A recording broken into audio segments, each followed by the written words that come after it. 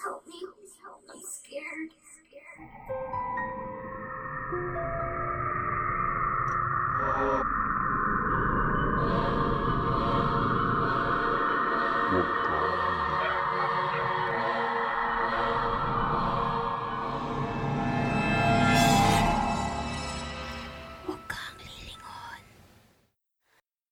Happy Spooky Season mga ka-Stiffnecks! So ngayong simula ng Oktobre, mag-share kami ng mga trivia about Halloween. Alam nyo ba na ngayong Halloween 2020 ay meron tayong full moon? At last itong nangyari nung 2001 pa. At yung susunod is sa 2039. So make sure na hindi nyo siya mamimiss. Hello mga ka-Stiffnecks! Ito ang inyong Kapitana Grace na may isa-share sa inyong trivia din about Halloween. Kung sa mga foreign countries may tinatawag na trick or treat, meron din tayong sariling version dito sa Philippines. Ang tawag sa kanya ay pangangaluluwa. Nagbabahay-bahay din yung mga tao, tapos kumakanta sila ng mga kanta about sa mga souls at saka daw sa purgatory. Tapos, after ng performance, hihingi sila ng mga alms or mga donations. And usually, nangyari to sa gabi ng November 1. And this is Huwag Kang Lilingon, the allegedly haunted horror comedy Who Got Quarantined Barangay Podcast. Hello mga ka-Stiffnecks! So, andito na naman tayo for another Friday takotan. Hello mga chismosa sa barangay! Nambulahaw ng ano. Oo, nangangatok. Exciting dahil October na. Ating favorite month of the year para sa mga ka-Stiffnecks dyan. Totoo. Alam nyo yan. Ito ang ating Pasko. Totoo. So, it's time for another Listener Stories episode. Made possible by mga chismosang kabarangay.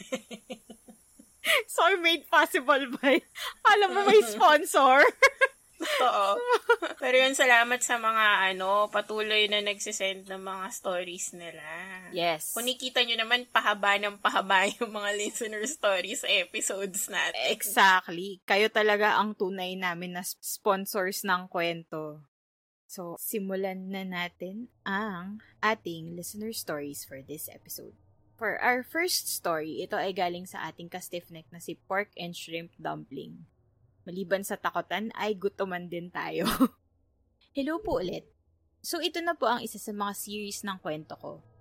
Ito ang mga nangyari sa aming buong pamilya dun sa childhood house ko. Medyo maiiksing kwento to, pero ibubuhos ko na dito lahat yon. Una, yung sa tatay ko. May salamin kami na nasa loob ng bahay. Tapos habang nag-iigib daw siya isang madaling araw, may nakita siyang babae dun sa salamin. Wala siyang binanggit kung kinonfirm niya ba or kinausap niya. Basta ang alam ko, siya yung hindi matatakotin at lagi niyang sinasabi sa amin na huwag matakot sa sariling bahay. Ito naman sa nanay ko, 2 kwento ang naaalala ko at kanya yung mga pinaka-creepy. Yung setup nga pala ng bahay namin, tumbok ng hagdanan na yon ay banyo. Sabi ni nanay, malas daw ang ganon. Di ko sure kung totoo or dahil lang sa bahay na yon.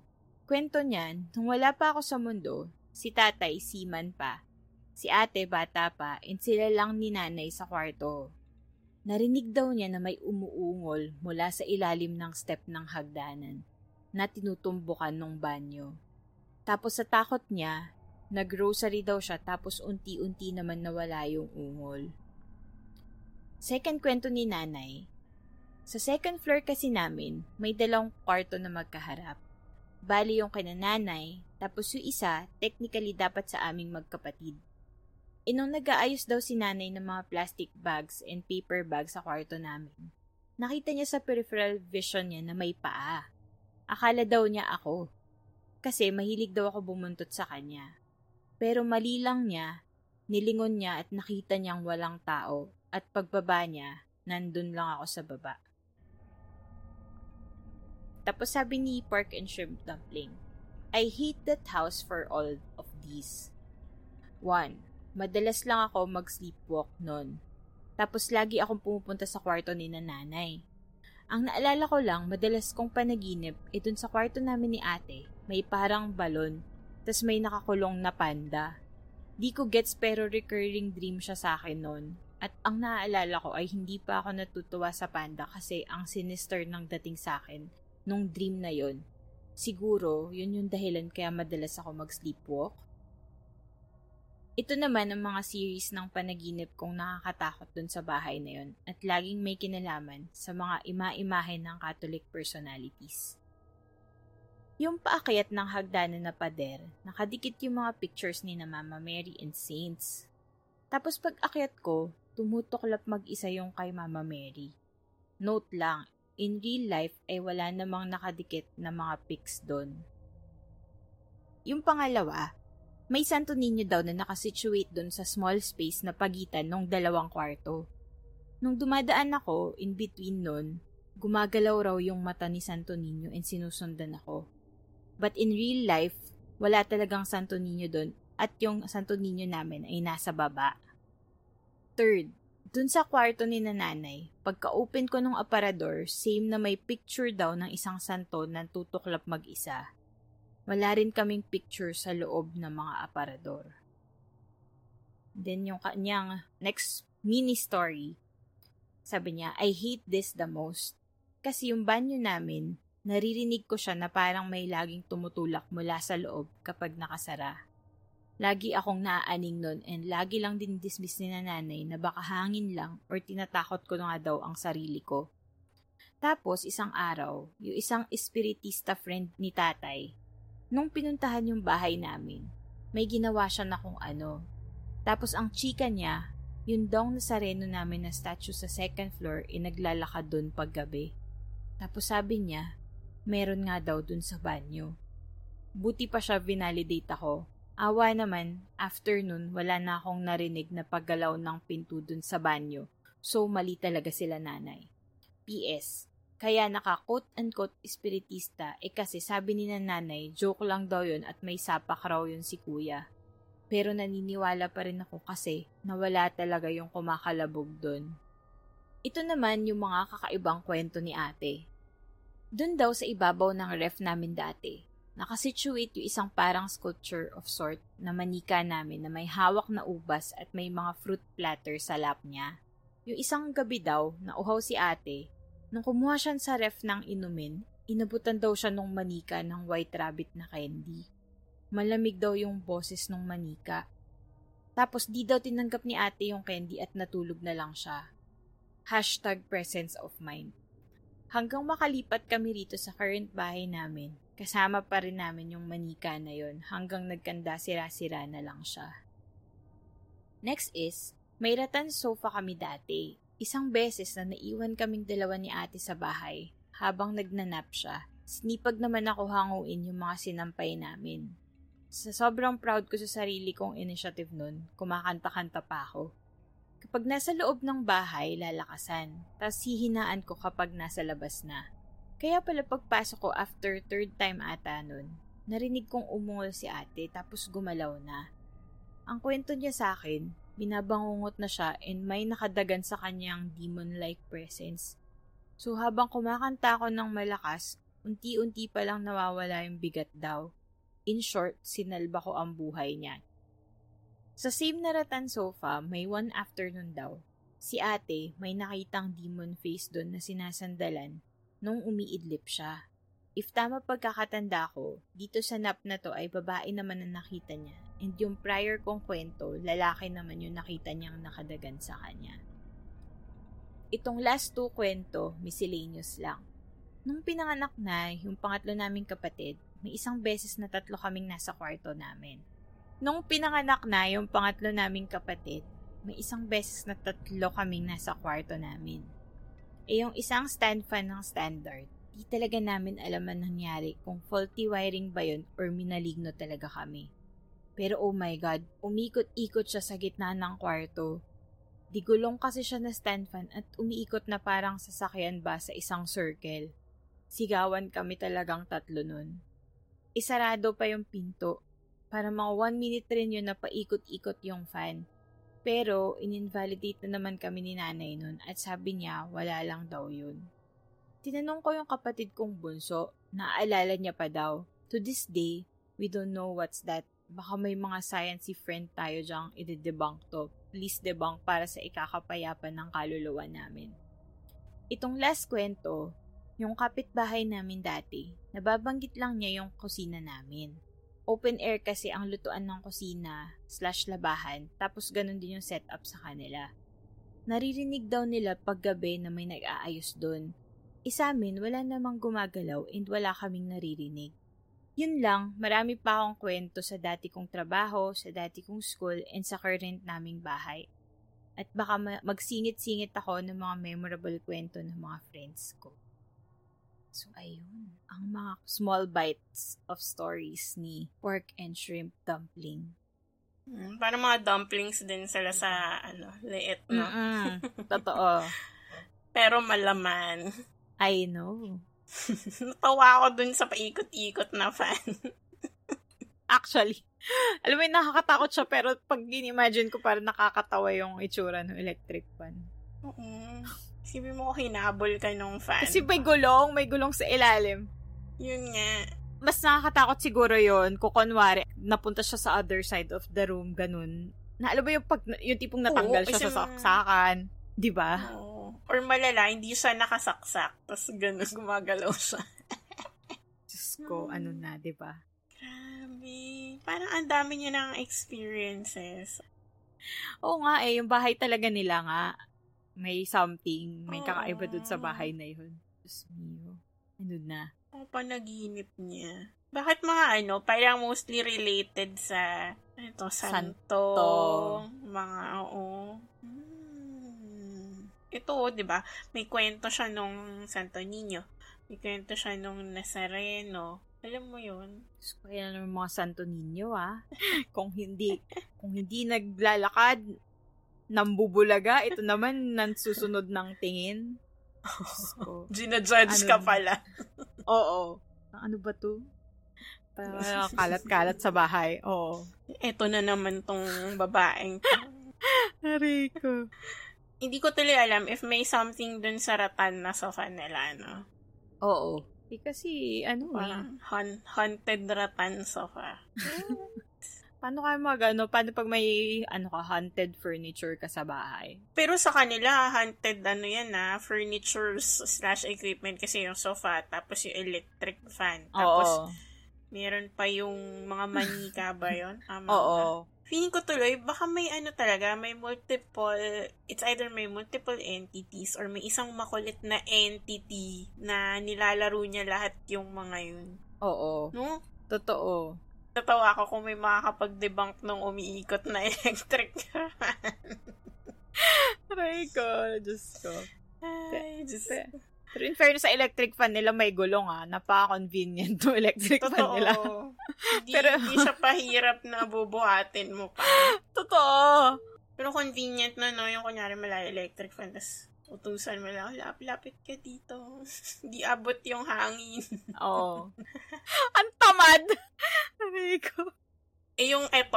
Yung nag-abot ng White Rabbit na, Oo nga. Kaya, feeling ko tatanggapin ko yun. May White Rabbit pa man din ako dito. Naalala mo yun, yung sasabihin nila, original ba yung White Rabbit mo? Nakakain mo ba yung balat? Ano nga ba yung composition nun? Nung plastic na yun? At bakit mo siya nakakain?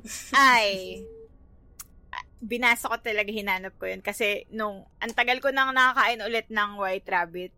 Tapos sabi ko, wait, safe ba yung mga bagong release na kainin yung wrapper? Kasi mali ko ba kung all these years, nagpalit na pala sila ng formula, di ba? Baka hindi na pala pwedeng kainin. Ikaw na lang yung kumakain talaga. Bahala na yung acid sa katawan kung tunawin siya, ganun. Pero yun, gawa kasi siya sa rice paper. So, safe siyang kainin. So, basically, ang function niya lang din kasi para hindi dumikit. Kasi di ba parang milky yung substance ng White Rabbit. Para hindi siya dumikit doon sa wrapper. Oo. Magtutunaw siya. Although, ang weird kasi ang wrapper ng White Rabbit is parang wax paper. Yun na nga. So, may additional kemerot pa. Well, basta nakakain. Masaya na safe ako. Naman, di ba? Oo. Diba napunta tayo sa usapang White Rabbit? Yun talaga yung concern natin Basta pagkain, guys. Maasahan nyo kami. Ay, Diyos ko. Salamat sa iyong mga mini stories, pork and shrimp dumpling. At sana meron tayong science-ika stiff neck na kayang mag-debunk ng mystery of the moving electric fan. Oo, baka may dyan, engineer or applied physics na. Oo. Baka short circuit ba to? Pero ang weird kasi 'di ba, parang kaya bang kasi sa malamang yung kung may something na sira. Saka yung gulong niya hindi electronic. Bakit siya iikot? So weird. That electric fan. Hindi ako papatulugin ng electric fan. Baka electric fan yung mag-abot sa akin ng white rabbit. Aray ko. Pero tatanggapin mo pag may nag-abot sa'yo na white rabbit na electric fan. Basta nakakain yung balat. Wrapper. Walang pinipili Diyos ko. Pero ayun, punta na tayo sa ating shoutout. Ang first shoutout natin is galing kay ating ka-stiff neck na si Mother Nene. Sabi niya, "Hi mga kapitanas, gusto ko lang i-share na hindi na ako graveyard listener ngayon kasi nakakatulog na ako ng maaga. Pero syempre, inap ko yung experience ng pakikinig sa podcast niyo. Nagwo-walking kasi ako sa subdivision namin every 6 p.m. para presko. Tapos napapapunta ako dun sa part ng subdivision na ginagawa pa lang yung mga bahay. Send ko yung video sa inyo. Gusto ko lang ipakita yung ambience habang pinakikinggan ko yung mga bagong episodes nyo." Gusto ko na talagang complete experience ito.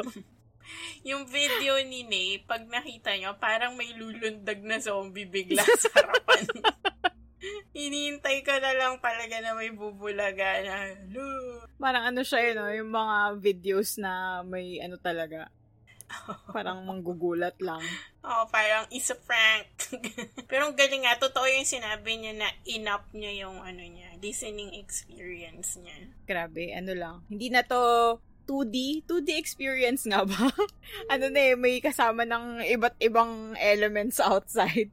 4D na siya eh. Masaya ako na nakakatulog na siya ng maaga kasi marami sa atin na namomroblema kung paano matulog. Totoo yan. So, masaya ako para sa kanya na nakakatulog siya ng maaga. Huwag ka tumulad sa amin, Mother Nene. Hindi maaga natutulog, umaga natutulog. Totoo, umaga na. Totoo. So, ayun, yung next natin na shoutout is galing kay Yoon Seri. O, diba? Wow! O, diba? May binisita po tayo from Korea ni Yoon Seri. At nagtatagalog siya. Sabi niya, "Hi Kapitanas, tawagin niyo na lang ako sa pangalang Yoon Seri. Matagal na ako nakikitambay sa barangay niyo at napakinggan ko na rin lahat ng episodes niyo. Share ko lang yung experience ko nung nag-recollection kami sa Redacted, Calamba, Laguna. This year lang to mga ate. Hindi ko in-expect na may ganun kaming ma-experience. So ayun, break time nung nagyaya ako sa CR. Kasama ko si Nika at si Ellie. Si Ellie may third eye. Si Nika wala, super duwag lang ni Gaga. Ako naman nakakaramdam. So yun nga, nasa CR kami. Umihina at nag-ayos. Habang nag-aayos kami sa harap ng salamin, may na-feel akong may dumaan sa likod ko na malamig na hangin. Binaliwala ko lang kahit nakita ko rin si Ellie na may sinundan ng tingin palabas ng CR. Si Nika naman, ayon, todo pa bebe sa salamin. Pagbalik namin sa hall, sabi sa amin ni Ellie, "Hoy, kaloka, nakasabay ko sa loob ng cubicle mismo yung babae kanina. Pati ba naman sa pag-ihi ko may multong e-epal sa akin?" And dun ko na-confirm na may kasama talaga kami kanina sa CR. Si Nika, as her duwag self, nagtanong ng, "Hala ka, puta ka? Nasaan na yung multo?" Sabi naman ni Ellie, "Pumasok sa CR ng boys nung umalis tayo eh. Nung part na ng reko yung misa, naiihi ako. Kaya niyaya ako si Nika sa CR. Nawala sa isip namin pareho yung nangyari kanina. After umihi, nag-ayos lang ulit kami ng face sa harap ng salamin. Napasigaw ang gagitang Nika nung biglang nahulog yung ID ko. Nagulat rin naman ako. Kasi, imposible na mahulog yun kasi super higpit nun sa lace at last time I checked, hindi naman sira yun. Nung saktong pinulot ko yung ID ko, may naramdaman naman akong malamig. Kaya walang ano-ano, tumakbo na ako palabas at iniwan ko si Nika doon. Pero sinundan niya naman ako ng takbo palabas kasi duwag nga di ba? Yun lang, send ko soon yung nangyari sa akin sa Romblon. More power. Tawan-tawa ako na iniwan niya si Nika. Walang kaibigan talaga. Iniwan? Diyos ko. Aray ko, Lord. Yung takot pa yung iniwan no? Kaya nga. Grabe naman yung friend nila na na si Ellie. Parang chill lang na may kasabay siya sa loob ng cubicle. Oo, sanay na siguro. Oo. Kawawa naman si Nika. Si Nika girl, Diyos ko, iniwan. In-expect ko mauna pa siyang tumakbo pero hindi siya yun naiwan. Ano kaya yung feeling na parang, syempre siya, nagbe-base lang siya dun sa takot ng friends niya na nakakaramdam talaga. So, pag sinabi ng friends niya na, uy, meron siya. Tapos ikaw, magpapanik ka kasi naniniwala ka, diba? Oo, totoo.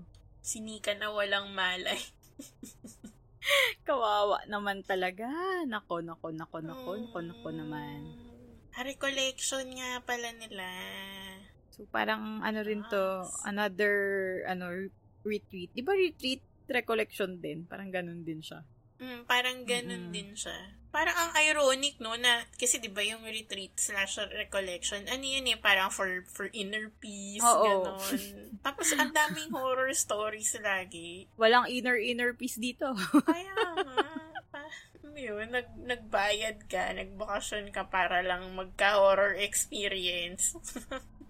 Para daw exciting naman daw kahit papaano. So ito, last shout out for this segment, galing to kay at Amabel17 on Instagram. Sabi niya, hello mga kapitanas and Kapitan 30. Nagpaparamdam po muli ang nang ghost sa inyo sa Twitter. Lipat tambay na po ako sa Instagram. Although hindi naman po ako nag-stop makinig. Nag-iipon lang ako ng episode since I'm a binge type listener. I'm currently at episode 59, Listener Story, part 29. I want to make ambag sa Listener Stories road to part 100, pero wala po akong personal experiences. So far, haha. I might share some scary stories of my friends and dormmates nung college. Magpapaalam muna ako sa kanila and will make pa kwento more. Ayun lang po ang balik paramdam message ko. Stay safe and awesome. Sana all bumabalik. At nagpaparamdam. That's true. Joseph T. Makaramdam ka naman. Grabe. Pero, ayun, thank you kay at Amabel17 na hindi nag-stop sa ating makinig kahit sabi niya ay nang-ghost siya sa Twitter. Na naman siya, lumipat lang naman siya ng tambayan. Totoo. Tsaka gets ko siya kasi sabi niya nga binge type listener siya. Ako din ganun. Medyo gusto kong ipunin. Tapos saka ko one time, big time. Totoo. Feeling ko nga na talaga tayo na nabago tayo ng Netflix. No? Isang bagsakan lang. Dati may may tiyaga pa tayo mag-antay every week. Ngayon parang sanay na tayo na, pag sinabing ganito i-release, okay, 10 episodes, okay, puyatan, let's go. Oo. Saka uso na yung maririnig mo na parang, hintayin ko muna matapos yung season, tapos saka ko na lang i-binge, gano'n. Exactly. Ay, ayoko rin na kasi yung feeling na nakakabitin. Totoo. Diba? Hindi ka papatulogin. Paano kaya nangyari sa kanya? Tapos ang mangyayari nun, kapag the next week or the next release, parang gusto mo ulitin mo na naman yung episode kasi nakalimutan mo na yung feeling nung last one. Tapos biglang itutuloy. So parang ikaw, ano nga ba ulit nangyari last week? So, wala. Pag ganito na sunod-sunod, parang, shocks, okay. Kaya nga na-elibs ako dun sa mga tao na parang sasabihin nila, isang episode muna ako ngayon, tapos bukas na yung isa. Oo, grabe talaga. Hindi ko kaya yun. Hindi ko talaga kaya. Mas okay na ako hindi ako matulog. Basta matapos ko siya. Oo, totoo. Para lang yung pagbabasa ka ng libro, di ba? Parang, isang chapter na lang, isang chapters. Wala na, matatapos mo na bigla yung, Totoo. Salamat sa ating mga nagpa-share out. Yes. At saka sa mga nagbabalik at nagpaparamdam. Yes. Ayan. Proceed tayo sa story number 2 for this episode. So, ang ating ikalawang istorya ay pinadala sa atin ng ating ka-stiffneck na si. Ihandaan nyo na yung mga food apps nyo. Kasi ang pangalan niya ay Spicy Chicken Joy. My God. Hindi talaga nakakatulong sa gutom. Eto, pakinggan mo yung intro niya, nakakaliw. Sabi niya, "Hello, Mimay and Grace. Kahit walang ate, I respect the both of you as my ates. Haha." Okay yan. Oo. It's me again. Recently lang nangyari and it goes like this. Onting background lang sa work ko. So, I'm working as an office staff sa isang Catholic school dito sa Parañaque since 2018. So, yeah, baguhan pa lang ako and gaining experience sa work ko. So, sa office namin, nakikwento ng mga office mates ko na may something talaga, especially pagsapit ng dilim. Kumbaga, oras na nila yon and dapat ibigay na sa kanila yon.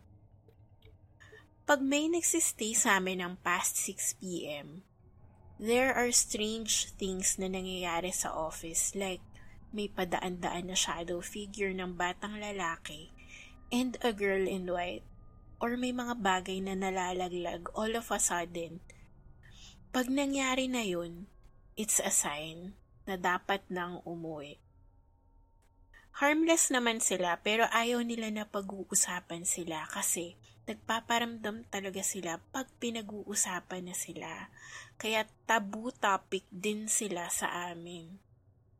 Pag nangyayari yun, sinasabihan nila na, "Oo na, uuwi na, nag-aayos lang." Ganun. So, eto na nga yung experience ko since nagka-ECQ. Wala kaming work sa school for 3 months. Around 2nd week of May, nag-send ng memo ang school na yung mga nearby employees ay kailangan mag-report.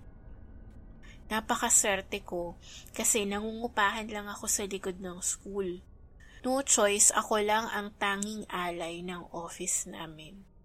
So pumasok na nga ako kinabukasan upon receiving the memo. Before stepping inside our office, naalala ko yung mga kwento ng office mates ko. Wala akong choice. Kailangan ko So, pumasok na ako. It feels strange kasi ang tagal mo na di nakikita yung office mo.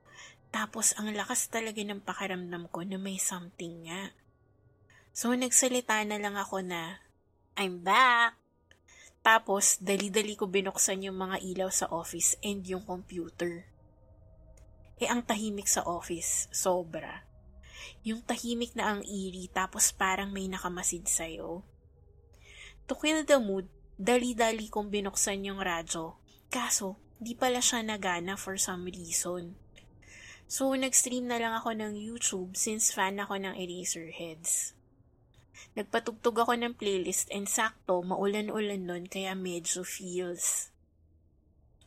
Habang nag-work ako, kumakanta ako and sinasabayan para malibang ako and di ko naramdaman na nag-iisa ako.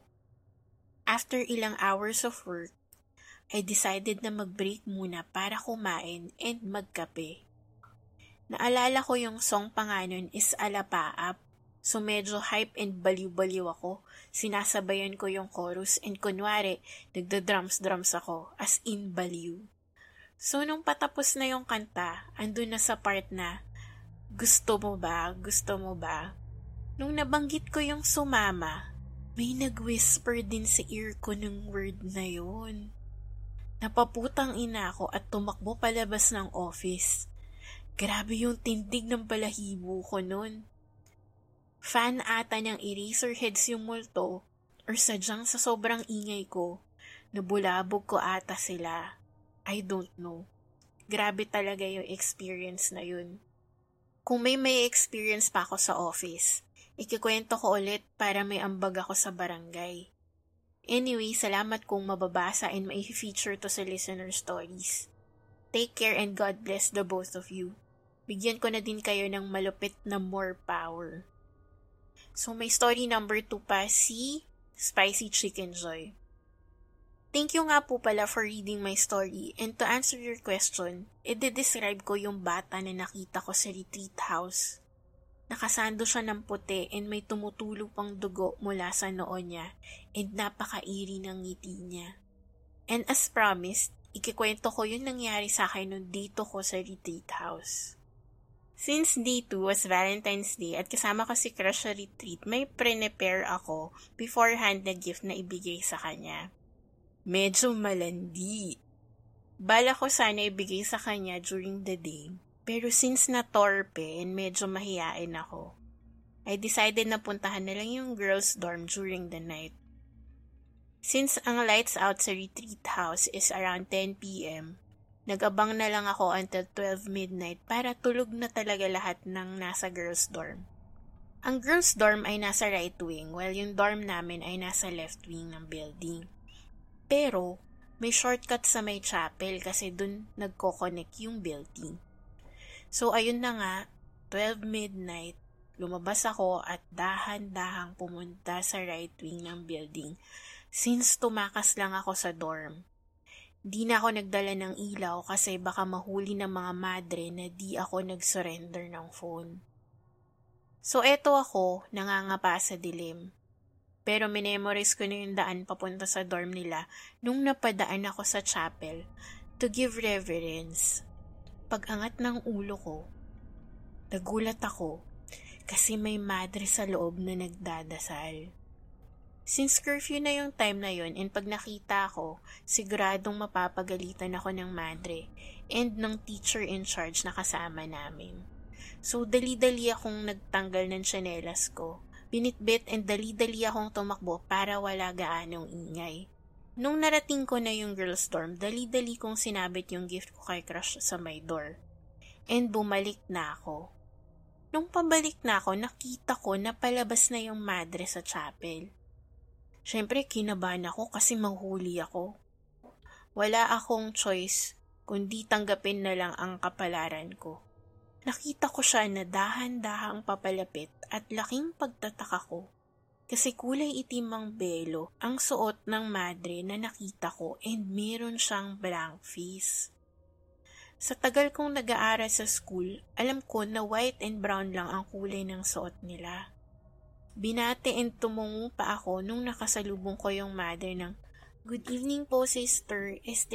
Good morning po pala." Dinedma lang ako ng madre. Nung nalampasan namin ang isa't isa, lumingon ako at tiningnan ulit yung madre since may onting light na galing sa buwan. And dun ako nagsisi na sana hindi na lang ako lumingon kasi nakita ko, nakalutang pala ang madre.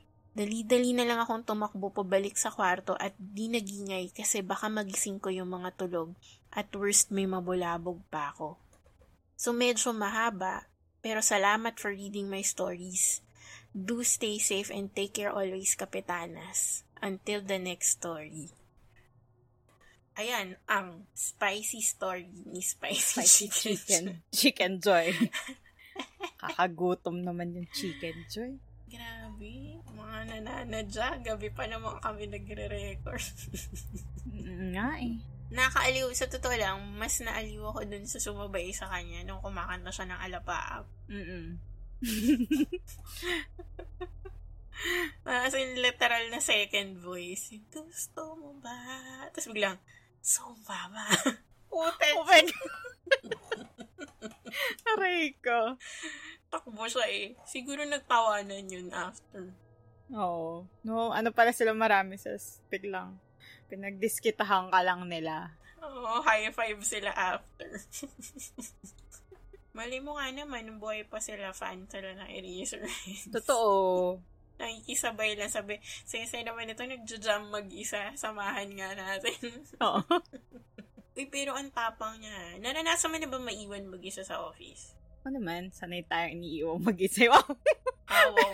Pero oo, lalo na kapag nung dati kasi night shift, na-try ko na mag-work ng graveyard. So, either nasa isang section ka lang, ikaw lang mag-isa sa area na to, ganun. Ako din, lalo na pag sa publishing kasi may deadlines. Oo, overtime. Turnover. Alam ni Mimus kasi minsan may message ako, dito pa ako sa office. No. Oh my God, oo nga. Ang term namin is turnover. Tas, pag Kasi kailangan mo siyang sundin talaga kasi pag na-delay ka lang ng araw, hindi lalabas on time yung print, yung magazine. So, kami talaga pag sinabing ganitong araw, kailangan tapusin mo yan, hindi ka uuwi. Sumisumi ako mga 3, mga 4, ganyan. Sumisan talaga ikaw na lang mag-isa. So, kung may maririnig kang mga nagtatype, biglang may magpe-print, parang isipin mo na lang, hey, patapusin niyo lang po ako dito. Pwede ba muna magtrabaho? Kasi di ba? Oo. Tipong pagod na rin ako. Gusto ko lang naman maisubmit to, di ba? Hindi naman kayo guguluhin. True. Ay, nako. Pero kasi nga kung magja-jam ka naman talaga. Tapos alam mo yung may pa-drum, may office mate akong ganyan, yung nagda-drums pa sa table. Mga pa-air guitar pa, ganun. Nakakaaliwang, saya lang. Natuwa. Yung backstory pala ng story number 2 niya, kasi diba nung sabi niya, dinescribe niya yung bata sa retreat house. Mga ilang listener stories back. Pero kung maalala nyo, ito yung kwento sa retreat house na paglingon niya ata, like may bata na kinausap siya, na masama potla na parang it's either laro daw sila or something. Siya yun. Tapos ang weird pala na may tumutulo pang dugo dun sa noon niya. Dugo. Exactly. Ang weird ito nakita niya yung madre, yung black nun na nagdadasal sa loob ng chapel. Tapos parang iisipin mo kung ano siya, kung like sort of bad or evil entity siya. Parang ironic na nagdadasal pa siya, pero kasi 'di ba, well, lagi na sasabi na yung 'di ba, parang mga ganun yun ng mamak or Paano nakakaya nung whatever composition ng katawan nila or nila na nandun sila sa holy, supposedly quote-unquote holy ground? Oo nga May kaya yun? Ito bakit may mga multo na naglalakad? Mayroong ibang nakalutang. Ano ba siya? Parang mod ba siya? Na parang gusto ko nakalutang ako. Pagod siya maglakad. Tamad siya maglakad. Baka kaunti lang yung kailangan na energy pag nakalutang. Kasi siya pag lalakad ka, di ba, kailangan mag-exert ng effort ng muscles. Wala na silang muscles. Create ka pa na illusion na naglalakad ka kung kaya mo naman lumutang na lang, di ba? Okay, kung ako naman sasabihin, lutang ka ba maglalakad? Kaya lutang ako. Para cool, di ba? Reiko, pero ibang lutang yung natin, lutang lang tayo. Iba Hindi natin kayang lumutang. Mga malayo yung sagot sa tanong yun, lutang yun. Mga puyat, gano'n na yun, lutang ka kinabukasan. Mga hirit na wala sa hulog, yun, lutang. Reiko. Gusto ko yung good evening, good morning. Na mali pa Good evening po, sister, good morning. Reiko. Sa ibang time zone pala. Tapos kinantahan ka ulit ng, gusto mo ba? Sumama. Oo nga, shit. Oh my God. No. Saka ito pa ang question dito, ano yung relevance ng blank face? Baka diba? Talaga? Yung mga hindi ko makita yung mukha. Baka, di ba nga kung sabi natin energy, kumbaga wala nang enough, kumbaga hindi naaabot yung battery nila para oo. Parang corrupted file. Yung hindi na nagdi-display ng buo. Kasi kung ganun, piliin ka. Ito na lang yung energy mo. Ito na lang energy mo. Anong pipiliin mong mawawalang parte sa'yo pag nagmulto ka, ganun? Pwedeng, yung big toe ko po. Hindi naman nalata. Kailangan syempre, mukha? Minimal lang yun Kailangan talaga, tipong buong, sabi natin, mga braso, ganun. Gusto mo pa wala kang braso. Ayoko, gusto ko may pang-reach out ako. Yes, wow! Pang-reach out.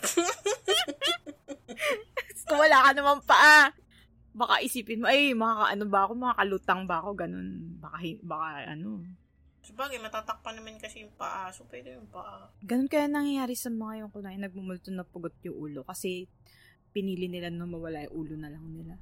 May choice lang sila kung anong body part yung kaya nilang i-retain. Ayun na lang para mo nakakatakot, may effect. Ganun. Kasi di naman masyadong nakakatakot kung ano ba. Although, syempre, yung basic explanation is, kunyari nga, accident, victim, or yun nga, freak accident na naputol talaga yung ulo. Pero yung mga ganito na parang Bakit wala. burado yung muka? Nasobrahan sa foundation. Aray ko. Pero parang mas nakakatakot ba pag walang muka? Parang mas natatakot ako may muka. Mas nakakatakot kung may mukha kasi kung paano kung may facial expression siya, di ba? Yun nga. As, kung kunwari kung blanco lang, edi parang, alam mo yun, parang ikaw mapapaisip ka pa may lalabas ba dyan sa mukha niya? Or what? Oo. Parang mas okay nga nang walang mukha. Blurred, no? Hindi ko nakikita. Yun talaga ako sa wala na lang mukha. Kasi at least yun, alam mo talaga na, yun lang makikita mo. Pero sasakaling ka. Charot. Walang ano eh. Pero actually, yun yung purpose kaya ayoko nang mawalan ng arms para nga pwedeng maka-reach out, manakan. Oo. Sana naman yung crush niya, nagbunga naman yung Totoo. pag-effort niya kasi naka-encounter pa siya ng ang daming naganap para lang doon. Diyos ko. Salamat kay Spicy Chicken Joy. So, mag-proceed tayo sa mga shoutouts. Ito ang ating sukay na si Petchay, ang may barkada na may boy band ng shadow entity sa bahay nila. Sabi ni Petchay, feeling ko nga nauna sila doon kesa sa amin. Never namin pinabless yung house kasi worried kami na magalit sila.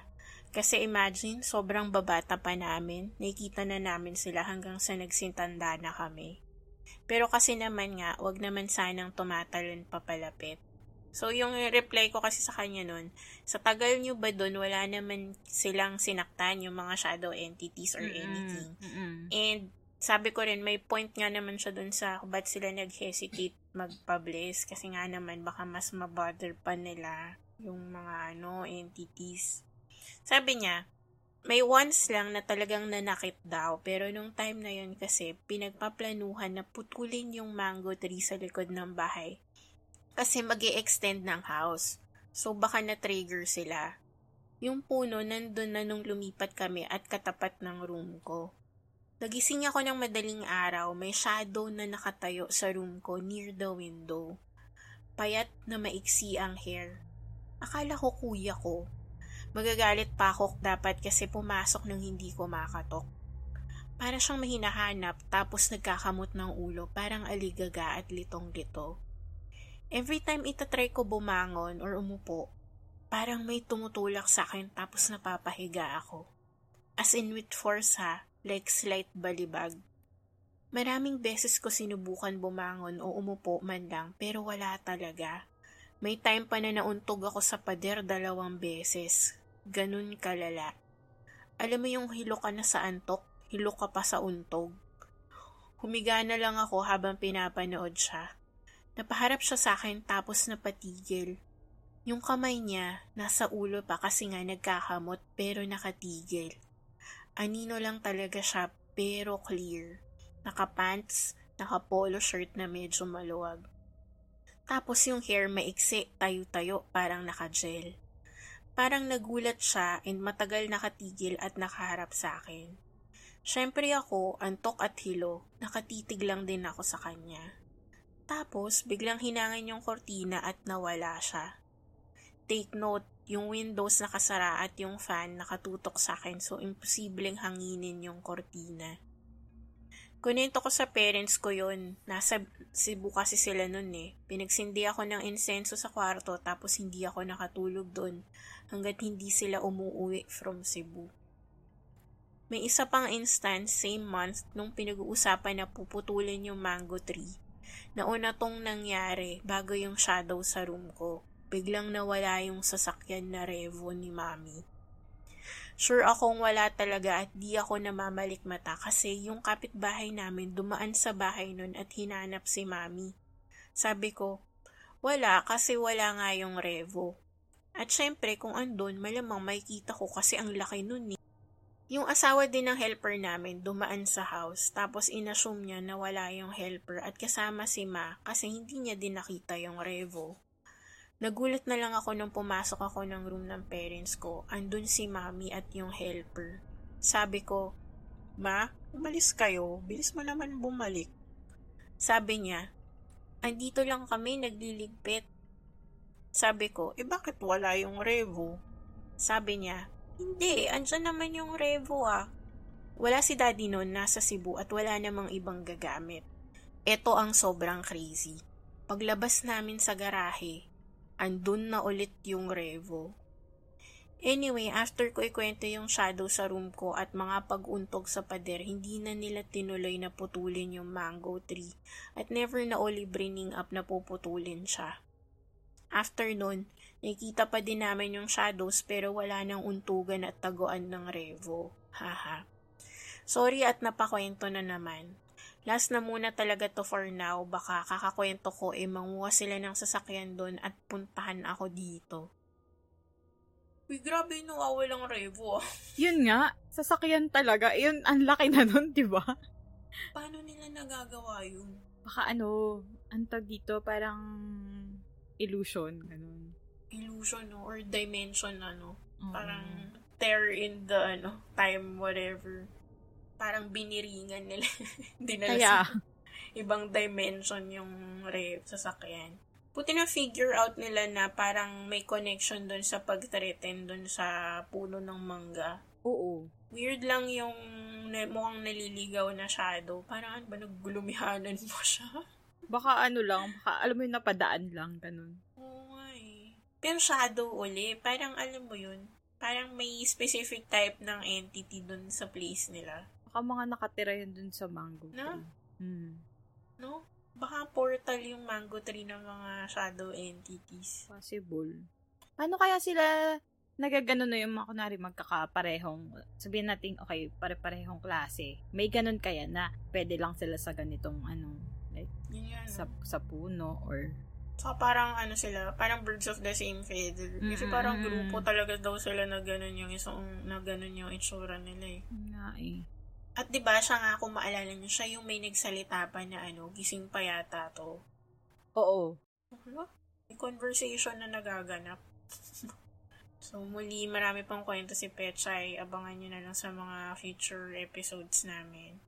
Another shout-out, ito naman ay galing kay Mi. Sabi niya, "Hi po uli mga kapitana, may isi-share lang ako. Kasalanan to ng podcast nyo." Char. Eto nga, nagpagawa kami ng second floor last month. And katatapos ko lang sa episode ninyo regarding tong babae sa hagdan nung nangyari to. Hindi pa tapos ang second floor that time pero doon na ako nag-aaral. I'm an incoming 4th year law student and kayo ang pinapakinggan ko habang nag-aaral. Malapit na ang comprehensive exam namin nun kaya tuwing gabi, nandun ako sa taas para mag-aral. Usually from 5 p.m. to 3 a.m. mag-isa. At around 12 midnight, I decided na bumaba para mag-CR. Patay na ang mga ilaw sa baba. Tanging ang ilaw lang sa second floor ang bukas. Yung hagdanan namin ay L-shape. Yung kanto ng L, yun yung landing bago dumating sa pinaka first floor. Wala pa ring hawakan to. May salamin din na medyo nakatapat sa landing. Pag bumaba ka, may kita mo na yung reflection sa salamin kahit wala ka pa sa landing. So ayun nga, bumaba ako para mag-CR. Pagbaba ko, nahagip agad ng paningin ko yung whole body mirror sa baba. Usually, tinatakpan to ng nanay ko kasi maraming ganap ang bahay at compound namin, which is next time ko na lang ikikwento. Pero that night, walang takip ang salamin. May nakita ako sa salamin na babae, nakaputi, lagpas balikat yung buhok pero hindi mo makikita ang muka. Parang blurred na black lang. Siyempre, ako itong si Matapang, tinitigan ko talaga yung salamin hanggang sa makababa ako. Pero nung malapit na ako sa pwesto ng salamin, wala na yung babae. Umihina lang muna ako, pero pagbalik ko, tiningnan ko ulit yung salamin. Baka naman kasi may logical explanation dun sa nakita ko, pero wala. Walang bagay sa tapat ng salamin na pwedeng magbigay ng ganong reflection. Sure din naman ako na hindi ko reflection yun dahil hindi gumagalaw yung babae sa salamin. E diba dapat kung ako yun gagalaw yung reflection? Isa pa, nakapusod ako. Hindi rin ako nakadress na white. dahil naka-t-shirt at shorts ako. Nireenact ko pa yung pagbaba ko para ma-check talaga kung ako yun. Days after, kwento ko yun sa nanay ko. Siya lang yung sinabihan ko since kami lang sa family ang mahilig sa mga horror and creepy stories. Pagkakwento ko sa kanya nun, sabi niya na may nakita din daw siyang babae sa bahay. Isang gabi din daw, hindi pa nakakabit ang main door sa first floor, nasa labas siya. May nakita daw siyang babae na nakatayo. Parang nakipagtitigan pa daw sa kanya. Ang tagal niya daw kasi tinitingnan pero ayaw mawala. Nawala lang daw yung babae nung palapit na siya. Kapag nakatayo ka para magsalamin dun sa whole body mirror sa first floor, may kita ka sa labas dahil magiging katapat mo yung pintuan. Lalang, na-connect ko lang. So I'm assuming na yung babaeng nakita ni ina at yung nakita ko ay iisa. At hula din namin, yun yung babae na nagpakita sa bahay sa unahan namin na bahay ng mga tiyahin ko. Kwento ko next time yung encounter ng tiyahin at mga pinsan ko regarding this lady sa bahay nila. Thanks mga kapitana, di ko na kayo bibigyan ng power, quota na kayo. Till next kwento, sorry kung magulo, rekta type ko to sa DM. Naalala ko yung episode nyo regarding babae na nakasabit sa hagdan because of this encounter. Haha. Nakakatuwa na like in-investigate niya for logical explanations yung ganyan mag-isip pag isa kang future abogado, o diba? True. Explore all the possibilities before making any conclusion. Diba? Gusto ko yung nakapagtitigan pa sila ng nanay niya, so may pinagmanahan po tayo. Grabe, nahiya na lang yung babae sa inyo nung malapit na nawala na. Walang duda na anak ka nga ng nanay mo. Totoo. Siguro na-shock yung babae. Parang, itong magnanay na to, nakikipag-eye contact. Naloka siya. Siya pa yung nahiya. Pero nakaka-curious yung sinabi niya na suspetsa nila, ito yung same girl na nagpakita dun sa una-unang bahay daw. Mm-mm. So, sumama sa kanila?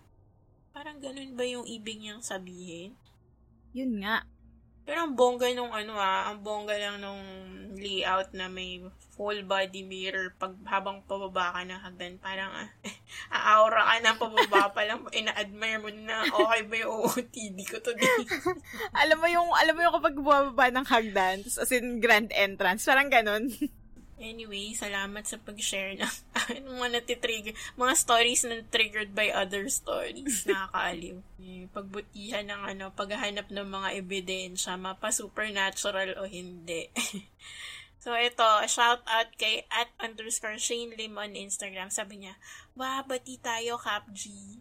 Boses lang kayo, same and tama si Cap Memes. You've grown on me na. Feeling ko magkaka-age group tayo eh. Taas ang kamay ng sumayaw ng Get Down at To Become One sa Christmas party. Totoo yung Get Down saka Larger Than Life. At bye. Bye. Tapos eventually yung yung Hit Me Baby. Hit Me Baby one more time. Just magka-batch nga talaga tayo, Shane. Anyway, next shoutout is to @Mariegan on Instagram. Sabi niya, hala, OMG. Hindi ko po ini-expect na nagpo-follow back kayo. Thank you po kasi isa kayo sa mga nagpapawala ng stress dulot ng online class. Malaking tulong din po kayo sa mga taong kailangang gising paggabi o madaling araw. Madalas po na naririnig kong mini-mention yung podcast niyo sa Cripsilog, but kapag tinatry ko i-research, walang lumalabas kasi huwag yung nilalagay ko sa search bar. Pero eventually, nahanap ko na din po kayo. Anyway po, I'm sure na marami na kayong powers pero dadagdagan po natin. More power po sa inyo and thank you po sa lahat. Sa pagiging stress reliever, secret keepers, outlet ng iba't ibang kieme ng buhay. You deserve all the success you have now. May isa-share po ako na story kaso hihingi pa ako ng go signal sa mga persons involved. more power po ulit. Nasashy ako pag sinasabihan tayo ng you deserve all the success you have now. How do you define success? Charot. Yeah. Pero salamat. Salamat kay Maria again, or si Megan on IG. Iintayin namin yung story mo at sana mabigyan ka ng go signal ng mga taong panggagalingan ng story. So, yung last shoutout para sa batch na ito ay from Pork and Shrimp Dumpling, yung kakashare lang ni Mims ang kwento niya kanina. Sabi niya, PS Dumpling here. Nakakasunod na ako sa EPS. So, itong episode 64, intro pa lang, may qualms na ako. Just kidding. So, narinig ko po si Ate Grace kasi sa quote niya regarding kay Bram Stoker. Share ko lang po, kasi nung elementary, mahilig ako magbasa ng mga library books. Yung binaborrow ko, inuuwi ko for a day or two, tapos ire-return, then borrow ulit. There's this series of books, yung for practicing reading speed and comprehension. One story in the books was The Iron Maiden by Bram Stoker. To be honest, I think that haunted my soul at nakakontribute kaya di ako cat person. If you want po na mabasa yon, found it online. Oh my God, I can't. So, isi-share natin yung link nung story na Iron Maiden na sinend sa atin ni Pork and Shrimp Dumpling. And fair warning kasi parang may something about cats daw. Punta naman tayo sa ating story number 3. Ito ay galing sa ating ka-stiffneck na si Kiasarin TRBL. Fairness na miss kong sabihin ang kanyang username. So, sabi niya, hello po, magkukwento na naman ako habang nakikinig sa Listener Stories Part 25. Pasensya na po, medyo mahaba-haba po ito. These stories happen sa isang very well-known haunted university somewhere sa Iloilo City. Shout out to my fellow Ilonggo ka-stiffnecks na nakikinig rin.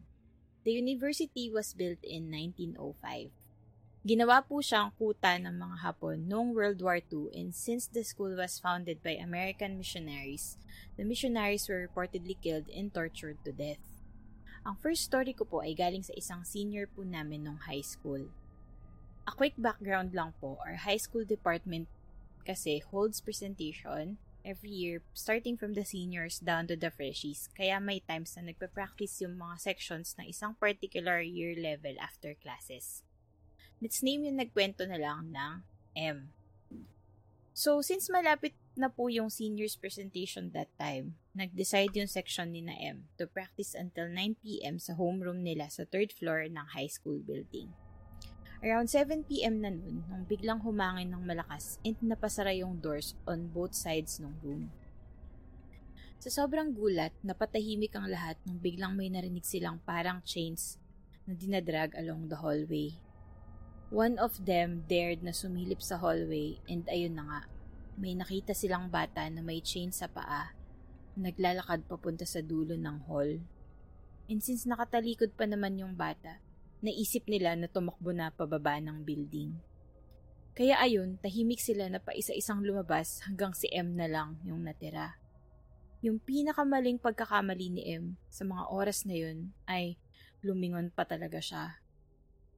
Nung lumingon siya, laking gulat niya na hinahabol siya nung batang multo hanggang nawala na lang ito nung umabot na sila sa stairs ng 2nd to 1st floor.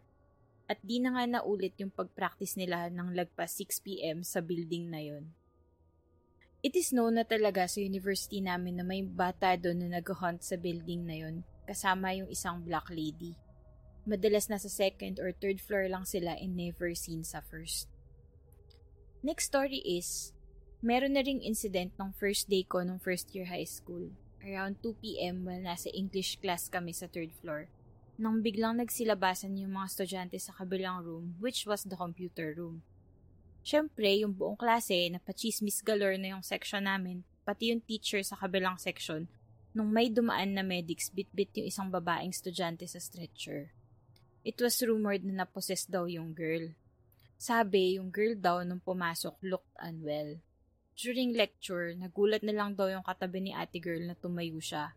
Pumatong sa computer table, lumiyad, din tumitig sa kanya habang nanlilisik yung mata at mamula-mula. It was said na dinala pala siya sa university church namin para mapag-pray over ng pastor. Lastly, ito po ay nangyari noong 2012. Ugali po kasi nung dance troupe po namin na pag may upcoming performances sila, nag-overnight sila doon sa high school building. During that time, may bagong tayo na HE building na overlooking po from the second and third floor ng high school building. And doon nagstay yung dance troupe. Nung patulog na sila, may 2 female members na napatingin dun sa second floor. Nung nakita nila yung black lady and bata with chains na nakatingin sa kanila na pagalit. At ayun na nga yung naging dahilan na allegedly na-possess po sila. Buti na lang, yung chaplain po namin nakatira lang within the university kaya na-actionan rin sila. After that incident, I heard na hindi na po allowed yung pag-overnight sa high school building. I think that's all po for now. Madaling araw ko pa naman tinatype to. Baka di ako makatulog. Shout out to my homie Rodessa na naging taga-subaybay na rin ng WKL. Sa susunod po ulit, thank you. More, and more power mga kapitanas. Habulin ka ba naman ng batang may dinadrag na chase? Kaya nga. Nakakaloka. Kamalasan lang talaga ni M na sa kanya natapat. Lumingon pa siya. Diyos ko, minsan talaga I don't know. Mga biktima natin ngayong episode, 2 na si M tsaka si Spicy Chicken Joy, mga lumilingon. Yan. Kaya dapat wala nang lingon-lingon kasi papahamak. Sinabi na nga namin eh. Well, kasi naman doon time na to, wala pa tayong pa-warning, kaya hindi pa nila alam. Hindi pa nila tayo nakikilala. No. Ano na? Yung mga napoposes na girl sa mga schools. Oo nga, no? Bakit puro girls? Oo, no?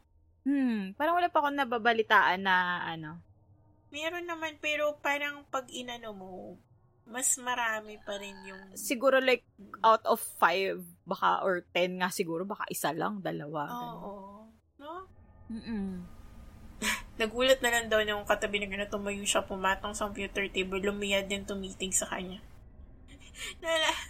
Naalala ko yung alam mo yung meme ni sino tong sa Twitter, si yung, pinagkakalat mo na buntis ako? Si Chicana. Sabi niya, mukha mo bangasang kita dyan Oo, sila Chicana to sa PBB, gangster, edition. Yung inaaway-away. Pinagsasabi mo, buntis ako. Payat-payat ko nga Ay, nako. Paisip tuloy ako dun sa pagliad. Parang, grabe no, isipin mo na wala kang ginagawa at biglang may pagtingin mo sa harap mo, may nakaganon na nakakasim. Gymnast ka, girl? Liliyad pa talaga. Tsaka iniisip ko yung bata na may chains, ang lang kasi bata. Oo, kawawa, no? Tsaka sabi nga nila yun nga parang galit yung na yun, mga spirits or entities na yun. Si Rodessa, kamusta? Nakahanap ka naman ng Hanapan naman niya si Rodessa ng... may update na tayo dyan. My gosh, salamat kay ating mga Ilonggo ka stiff neck. Oo nga. Naalala ko na naman yung butterscotch. Diyos ko. Ay my gosh. Na may drugs. Feeling ko may drugs kasi addict na. Naka-addict sobra. Ito na, punta na tayo sa ating shoutouts. Ay galing sa ating ka-stiff neck na si Maeve, si ating boss. Sabi niya, what's up mga kapitana, ka-stiff necks and Captor D. I'm back for another kwentong horror this time. May halo pa rin kalat. Sorry, medyo natagalan ako i-submit itong story ko kasi medyo skeptic pa ako dati if what happened was real. Ngayon, convinced na ako, so ito yun. Nag-umpisa ang story ko sa usual lugar kung saan ako nagkakalat, sa Starbucks. Baka naman mag-sponsor sila dito, charot. I think it was around January kasi sa Starbucks culture ay nagsiselebrate sila ng mga Christmas parties nila after the actual Pasko kasi di na masyadong busy. Nagpunta ako doon para mag-laptop at mag-work. Iba talaga yung vibe ng coffee shop that time. Para akong nasa isang simulation. Ang konti ng tumatambay na customers, Ang unusual yung lamig ng aircon. Tapos iba yung mga naka-duty. As in, galing sa ibang branch siguro. Fresh and unfamiliar faces. 2 lang yung taga-branch na naka-duty and pa-out na sila. Yung mga pumalit is mga ibang people. It was their Christmas party nga ata, kaya wala silang lahat. Wala rin yung dati kong crush. Awit, charot. Here's how it got weirder. Hindi pa nakakaalis yung mga nag-duty ng morning, pero parang naghahanda na sila at mukhang nagmamadali. Out of nowhere, pumasok ng pinto si ex-crush, or is it really? Sobrang iba yung kilos compared to his usual energetic aura. Nung pumasok sa entrance, dire-diretso siya ng lakad, parang nagmamadali. Di ko alam kung natataiba or ano, pero kung natatai nga siya ay lumagpas na si kuya sa CR. Di ko nakita kung saan siya nagpunta, inassume ko na lang na pumasok siya dun sa employees only area. Lumabas ng employees only door yung isang nag-duty ng umaga, tapos umalis. Ang weird talaga kasi akala ko kaya pumasok si ex-crush sa loob para sabay na sila umalis. Pero mag-isa lang na lumabas yung isang guy. Lumipas rin ng ilang oras, mga 5 PM na nun, wala naman lumalabas from the door na pinasukan ni ex-crush. Ano yun, nagkulong siya dun? Nag-sink in sa akin na doppelganger pala yung nakita ko. Kaloka sa lahat ng gagayahin, yung dati kong crush pa. Kalat, lol. Di ko to tinanong sa kanya kasi baka matakot siya at baka mag-assume siya ng kung ano. Update nga pala, di pa rin niya binabalik yung sweater. Also, according sa post sa FB na nakatag siya, nag-resign na siya ng Niarbox. Hindi ako nalungkot kasi marami naman talaga nag-resign sa Niarbox. Mas bata siya sa akin at magaling naman siya at his work, so malaki ang potential niya sa real world. Naalala ko rin yung reading niya, so baka nga is making a career move. Pero leche, ibalik mo ang sweater ko. I have my ways na magkalapit lang ang mga village natin. Balik mo, pota ka.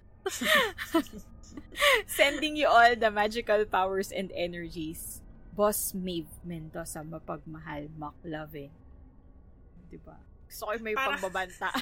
Parang mas natakot ako dun sa pagbabanta kaysa dun sa encounter niya dun sa... Kaya nga. Parang kahit doppelganger matatakot dun sa ano. Leche, ibalik Exactly. na. Pero since matagal na to sinend ni Boss Maeve, na, updated na to, na ibalik na, diba? Nakuha niya na yung sweater. Nakuha niya na. Oo. So, nagawa niya na ng paraan at gumana ang kanyang pagbabanta. Kung di madaan sa bantaan, charot, mali. Pero weird nun, no? Like, wala bang ibang exit? Kasi kung yun nga lang, weird yun na hindi na siya lumabas. Kasi diba usually ganun naman sa Starbucks, like may isang door lang, yung parang papuntang nila. Although hindi natin alam kung may back door. Pero feeling ko baka, kasi diba ko kunwari yung mga employees kapag lumalabas sila, kailangan dumaan sila sa guard. Oo, diba? So, hinintay ba ni Boss Maeve na magsara yung store? Nabanggit niyo ba yun? Oo nga May kasi nakatulog dun or ano mo yun? Oo. Naman wala lang talaga siya matulugan that time. Doon na lang siya nag-overnight. Tapos pa siya, diba? Parang out of himself pa siya nung pumasok doon sa... Well, kung ano yun, kung assume natin na doppelganger yun, alam niya na kung sino yung gagayahin niya. Kasi nandun si Maeve. Totoo. Pero nga, di ba usually pag mga yung doppelganger, ano talaga, like, kakilala? No. Oo. Di mo naman nga malalaman kung doppelganger kung di mo kilala kasi. Totoo, walang sense. Ang gaya lang ng random na. Malay ba niya sa'yo? Di ba? Pero importante talaga doon na balik na ang sweater. Sana naman makita natin yung doppelganger ni Tom Hiddleston dito, no? Kahit yun lang, mabiyayaan tayo. Totoo. Okay na ako doon, sapat na yun. Kung hindi kaya yung totoo, pwede na yung doppelganger. Man lang. Baka pag gano'n sinundan pa natin, no? Malamang, hindi lang baka. Feeling ko susundan talaga natin. Saka ibang pagbabanta yung gagawin natin. Tipong, mahalin mo ako or else. Mga ganun. Ay, Diyos ko, kawawa naman yung doppelganger. Oo, parang sabihin niya, takting mali pala ako nang ginaya. Ako yung mapapasubo dito. Kaya nga, napahamak pa siya tuloy. Diyos ko. Salamat kay boss sa kanyang... Salamat, boss. So, itong next ay galing kay Tiramisu. Sabi niya, Hi Cap, Grace, and Bimay. Heard my story sa latest ep of Listener Story. Kilig. Di naman po compromise yung health ko in a sense na mas sakitin pa yung ate ko and may sakit siya na pwedeng bumalik if di nabantayan yung kinakain niya. Sabi ng isa kong tita na ka-close ko, baka daw mangkukulam or dinasalan ako para magkasakit. So, hello sa circle ng mga madalas mabati. Haha. Tapos sabi niya, kumakain ba si Grace sa episode na to? May tunog. Huli ako. May tunog na parang umunguya eh. Masarap ba ang food? Oo naman. Napanood niyo po ba yung Mirrors na movie? Naalala ko yung sinabi ni Grace na di siya nagsusuklay sa harap ng mirror dati. Yung color red, wala lang. Yun lang pumasok sa utak ko nung time na nagkukwentuhan kami ng friends ko noon. Nahuli ka tuloy na kumakain. Narinig, nahuli yung high def yung mic ko. Nahuli yung pagnguya-nguya. Pero hindi ko maalala kung anong kinakain ko. Malamang chichirya. Oo. So, malamang-lamang. Oo. Kasi guys, alanganing oras talaga ako mag-record. Minsan inaabutan talaga ako ng gutom. Sorry na. Tsaka isipin nyo guys, nagre-record kami for 2 hours, ganun. Oo, grabe talaga. Minsan wala ka ng energy. Oo. Nasa 1 hour mark ka pa lang, ramdam mo na yung kung hindi uhaw, gutom. Gutom, totoo. Salamat kay Tiramisu sa kanyang Ay, tas yung sabi niya pala na Mirrors, hindi ko maalala kung napanood ko ba to. Ako din. Alala ko lang yung kanta ni Justin Timberlake na Mirrors. Yun din yung unang pumasok sa utak ko. It's like in the mirror. Oo, di ba? So, meron pala nga na Mirrors na film. Hanapin ko nga itong Mirrors. Kaya nga si ano pala to si Kiefer Sutherland. Talaga? Mm-mm. Si 24? Yes, 24. Wow, that reference. Kaya malalaman mo talaga. Ang poster pa lang ay nakakatakot na. Oo nga Something protagonist begins to see strange images in its impeccable mirrors. Baka hindi na ako lalong magsalamin nito, men. Pero sige, try nating panoorin yan one time. Dami mga recommendations sa mga ka-stiff necks natin. Oo, sana madaming time manood. Tama, pag-search ko nga lumabas Justin Timberlake Mirrors. Yun din yung una-una lumabas sa akin actually. Justin Timberlake pa rin. Next natin na shoutout is galing kay Gabby Gale. Sabi niya, hello po Kapitanas, listening to Listener Story Part 32. And dun kay Tiramisu na every December before Christmas ay nagkakasakit siya. My God, ganun din ang nangyayari sa bunsong kapatid ko. Like, out of nowhere, tataas lang ang temperature niya sa Christmas Eve. If I remember correctly, it only happened 2 to 3 times and last year, wala namang nangyari sa kanya. Siguro may nakabantay na sa kanya. Anyway, sana masarap palagi ang ulam at tulog niyo. God bless and in 30 we trust. Wow. Kaano din pala to ka-circle lang madalas mabati at magkasakit yung kapatid ni Abigail. Kailangan natin ma-determine talaga yung common factor sa inyo. Oo. Pero alam mo, may ganun, di ba may madalas ganyan? Kasi ako may ganyan din ako na parang may time in a year na as in doon ako grabe nagkakasakit. Pero ito sila, pareho silang right before Christmas. Tapos may nakausap din ako actually ng isa pa na kakalala na yun nga. Sabi niya, ganun din daw siya, parang around Christmas season. Baka naman excited lang magpasko. Di ba may nakain? Hindi, wala pa kasi. Ay, di ba? Di ba nagna-Noche Buena? Kasi di ba ganun? Kasi ako na-try ko ganun dati. Sobrang excited ko sa field trip. Ayun, nagkasakit ako before the field trip. As in the night before. Nilagnat ako. Tapos wala na. Ayun, di na ako nakasama. Shit. Excited ka pa?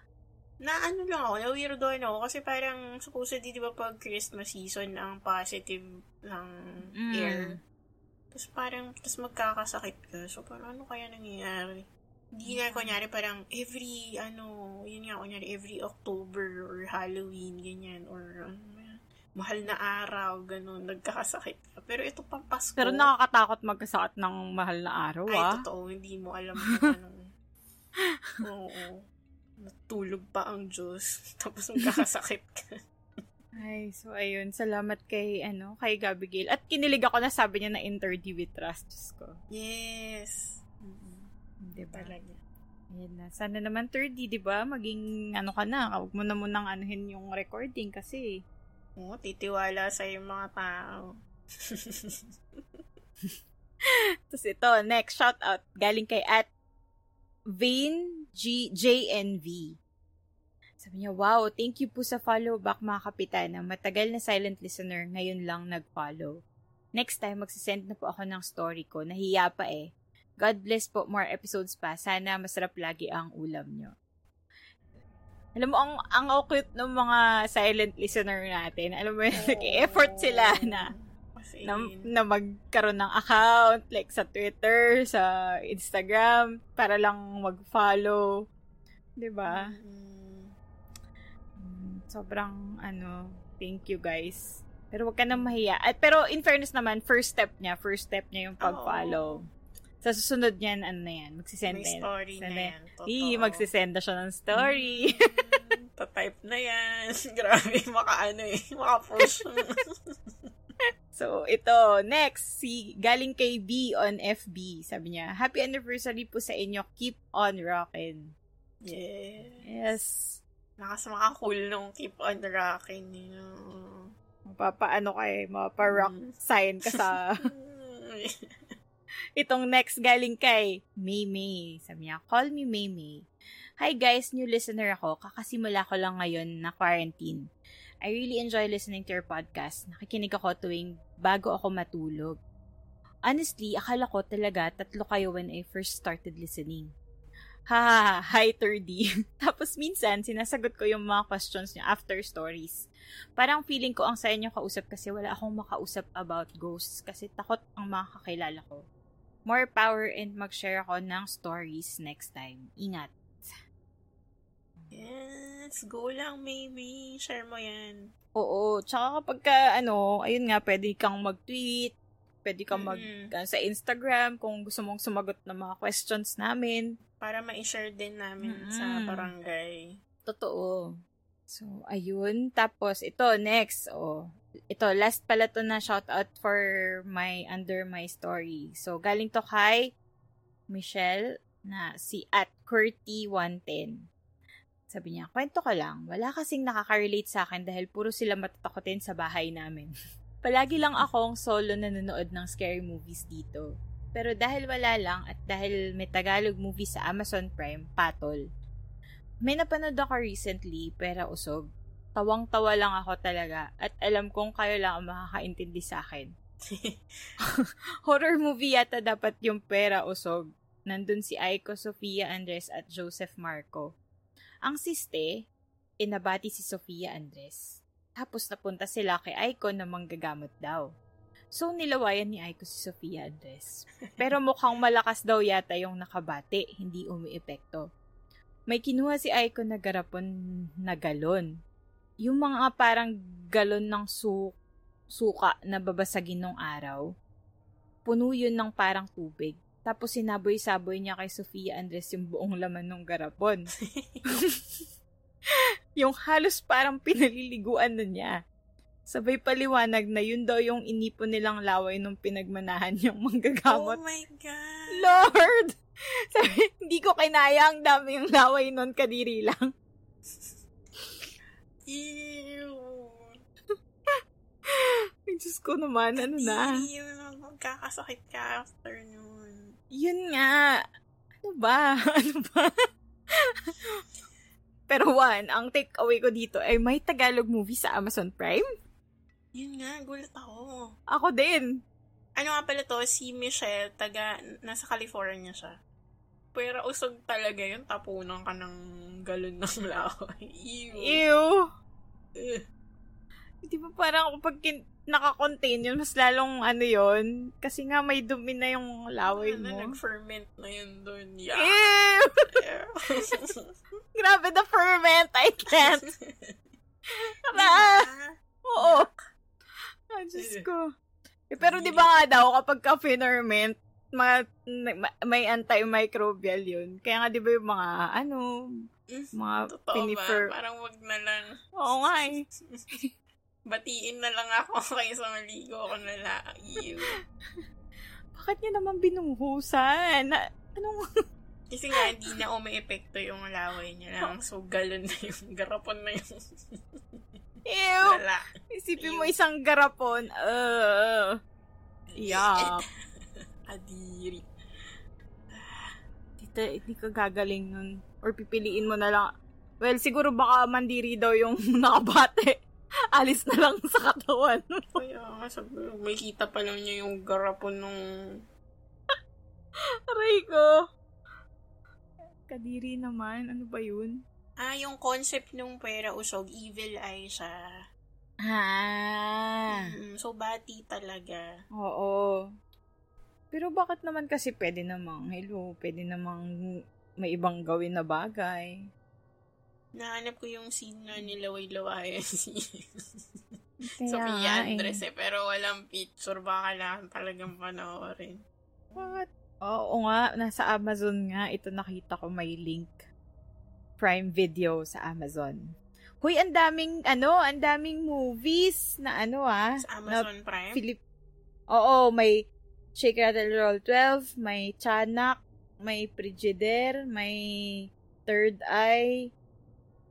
Wow, in Oh! fairness, bagong discovery na mayroon pala sa Amazon Prime. I know. Alam na. Kay Oo. Michelle. Salamat kay Michelle all the way from California. Wag ka, in-screen daw siya sa Fantastic Film Festival in Switzerland. So, nakita nila yung pagtapon-tapon ng laway ni Ike. Sabi na, yeah, is this in the Philippines? Kaya nga eh. Ay, Diyos ko. Yun. So, yun ang ating story and shout out. Salamat. So, ito na. I-read na namin yung Amazon Prime. So, next. Story number 4. Nagbabalik ang ating ka-stiffneck na si Martha Bach. Sabi niya, hello mga kapitana. Share ko lang yung out-of-body experience ko. Nung bata pa ako, sabi ng tatay ko, dapat makapag-establish ako ng relationship with God kasi yun daw yung magiging protection ko sa mga kumukuha sa akin. May 3 matatandang lalaking laging nagpapakita sa akin kapag mag-isa lang ako sa likod ng bahay namin. To describe them, mukha silang ermitanyo pero maraming alahas. Kinukuha nila ako at pati sa pagtulog binibisita ako. One night, nanaginip akong naglalaro sa bakuran namin nang bigla silang dumating at hinihila ako. Sumisigaw ako pero tila walang boses na lumalabas sa bibig ko. Realizing na nananaginip lang ako, sinubukan kong kumalma at magdasal. Pumikit ako ng ilang segundo at maya-maya ay nakaramdam ako na sumasakit yung mga buto ko. Binuksan ko ang mga mata ko at nagulat ako sa nakita ko. Nakita ko ang sarili kong nakahiga at mahimbing na natutulog katabi si tatay.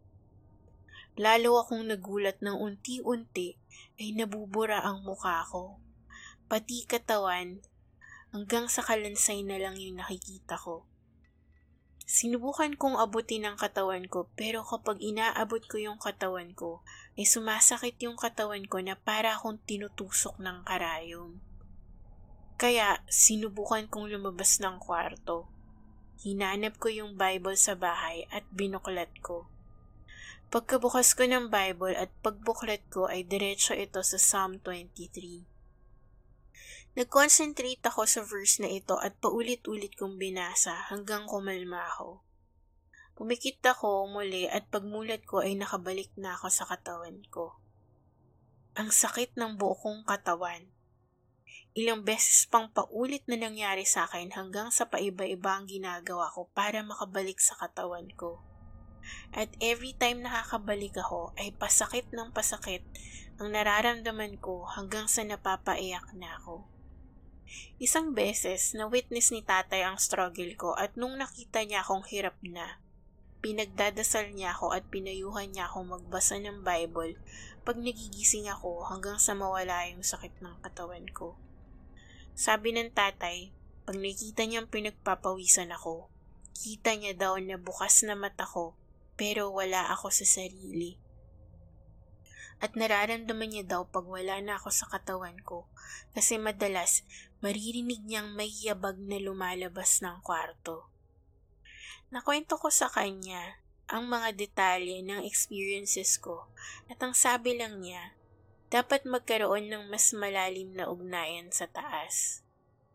Di ko alam kung defense mechanism ko yun kasi kinukuha ako pero effective naman kasi pag out of body experience na. Nawawala sila, pero ibang struggle naman yung kinakaharap ko. Yung buhay lahat, pero ako lang yung lumulutang. Para akong kaluluwa lang. Yun lang po at sorry, mahaba ang kwento. More power sa inyo at good luck sa Secret Saturdays na podcast.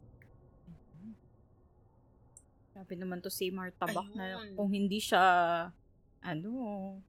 Nakaka-encounter ng mga... Oo, yung... sa water Yung- dispenser. sa tinatanggal yung eye mask, ito naman kinukuha naman Okay siya naman ng siya. tatlong weird. Oo, no? Nangyayari pa ba to ngayon sa'yo, kay Martabak?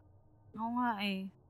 Saka ina-acknowledge nung dad niya, like sinasabing may Mm-mm. naririnig pa na footsteps pag humihiwalay siya sa katawan niya. Totoo. Pero grabing naman to, kasi syempre pag nag-out of body ka, di ba? Parang nag-astral projection ka. Yung kanya kasi, nakakatakot yung nabubura yung mukha. Yun nga, tapos nagdi-deteriorate, nagdi-disintegrate yung Oo. katawan niya, parang kalansay na lang yung natitira. So, nangyari Oo. to. Pero alam mo, kaya feeling ko nakakataka siya dun sa gustong kumuha sa kanya. Kasi as in, lumilipat siya ng ibang plane of existence. Oo. No? Most likely nga. Masakit. Pero ang alam mo yun, may control siya. Ganun. Oo. As in, iba-iba daw yung nagagawa niyang, alam mo yun, ways Oo, para makabalik. Kasi, ako sa experience ko, like, parang walang conscious control. Alam mo yun, parang nanonood ka lang din. Pero alam mo yun, alam mong ikaw to, tapos may ginagawa ka. Pero hindi mo exactly, like, kayang i-premeditate yung next mong gagawin or what. Oo. Uy, pero di ba may sinasabi sila na yung term, induced daw na OBE? Oo.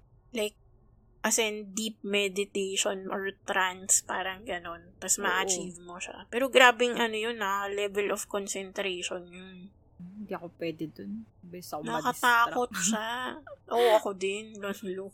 Nilipad utak ko every second. So, pag sobrang kalmado ako, nakatulog ako.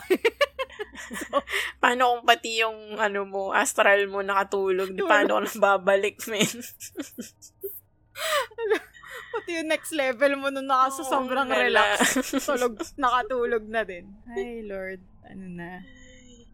Uy, pero eto may nakita ako online. Sabi daw nila, yung mga experts, 1 out of 10 people daw naka-experience na or makaka-experience ng out-of-body experience in their lives. Oh. Mm-mm. So far, isa ako dun sa siyam na hindi naka-experience. Ako yung one. Oo, ikaw yung nasa 1%. Pero sabi naman daw ng psychologist, it can be caused by traumatic brain injuries, near-death experiences, dehydration, sleep disorders, and dreaming, syempre, panaginip, tas electrical stimulation of the brain. Pero yun yung under spontaneous na out-of-body experience. Pero yung induced, yun nga yung next level of spiritual eme na yun. Oo. Pero grabe to si Martabak. Kaya nga eh. Kakaiba. Kasi yung Pedro Penduko feels. Totoo. No? Actually. Diba? James Reid, is that you? Yes. Wow. Pero diba? Sa mga hindi pa, alam mo yun, sa mga curious ko ano yung Psalm 23, sabi ko sa mga hindi pala dasal like me. Hindi nagdadasal naman, pero hindi ako sa, pag sinabi mo, Psalm ganito, alam ko. Pero Psalm 23, yung intro niya, yung kung familiar kayo, yung The Lord is my shepherd, I shall not want, ganun. He restores my soul. Curious ako sa mga iba't iba pa niyang ginawa, no? Totoo. Sana hindi na siya kinukuha ng 3 ermitanyo. 3 ermitanyo na maraming alahas. Na-imagine ko nga. na marami silang bling. May pa-bling-bling sila. I know. Sabi na, what's up, yo, Martabak? Wanna join our, ganun, parang, Crew. sup, ganun. I know. Grabe. Pero based dun sa description, alam mo yung una ko in-assume, Encanto sila. Kasi alam mo yun yung mga shiny things nga, yung mga bling. Bakit ba sila naunguha? Galit eh. Tsaka sila yung mahilig manguha, di ba? Oo. Bakit Yung mga ba sila sinasama nila sa nagsasama? Ano bang gusto nila? Baka alone sila. Wala silang kasama. Bagay. Pero yun, okay. Isasama ka nila sa, nila, tropa nila. Oo. Kakabling ka na rin. Pero wag ka sumama, Martaba. Kaya nga. Labanan mo. Sana hindi na nangyayari sa kanya. Yun yung sincere wish ko. Kasi parang, pag nung dinidescribe niya, parang ang sakit na every time ginagawa niya. Sabi nga yan na sumasakat daw yung buton niya, di ba? Oo. Iba kaya yung sakit ng yung pain na ramdam mong parang galing sa loob ng boto. Oo. Yaan nyo, guys. Minsan i-discuss namin yan ni Mims siguro in an episode yung phenomena ng astral projection and out-of-body experience. Kasi yan parang dikit yan with yung lagi din natin nababanggit na sleep paralysis, gano'n. So, ang ganda sigurong i-deep dive. Yes, wow. Deep dive talaga. Deep dive? Kala mo naman. Maninisid kayo. Hindi nga ako marunong lumangoy, may pa-deep dive ako. Yeah. Naman, figurative lang. Kayo naman. Ay. Anyway, salamat. Ginudlock pa niya tayo sa Secret Saturday. Totoo. Contribute na ka na. May martaba. Ayan, so ito, shoutout na tayo. Shoutout kay at It's Me, Charles. Yung isa sa mga, kung maalala nyo, isa siya sa mga graduate, di ba? Kakapakinig. So sabi niya, mga kapitana, sobrang aliw yung collab nyo with the G's or yung mga G-boys nga. Thank you so much sa paggawa ng episodes for us every week. Pwede ba magparehistro as a doctor sa health center ng barangay? Wow. Love you mga kapitana, wag iyak, hugs. Oh. May doktor na tayo, man. Grabe. At dahil dyan, may health center na may tayo. Health center na sa barangay. Gusto ko yung nagkaroon tayo ng health center bigla kasi may doktor na tayo. Oo. Kailangan i-accommodate si Doc eh. So, totoo. Di ba? Pagawa agad na health center. Oo. Health center lang pala eh. Wow. Yaman. Kaya ng powers natin yan. Oo.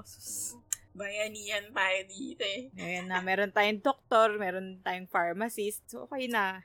Kompleto na talaga yung natin, health center natin. Wala kayong mga mababati dyan, may tutugon na sa pangangailangan nyo. Lalawayan kayo. Ni Doc. Aray ko.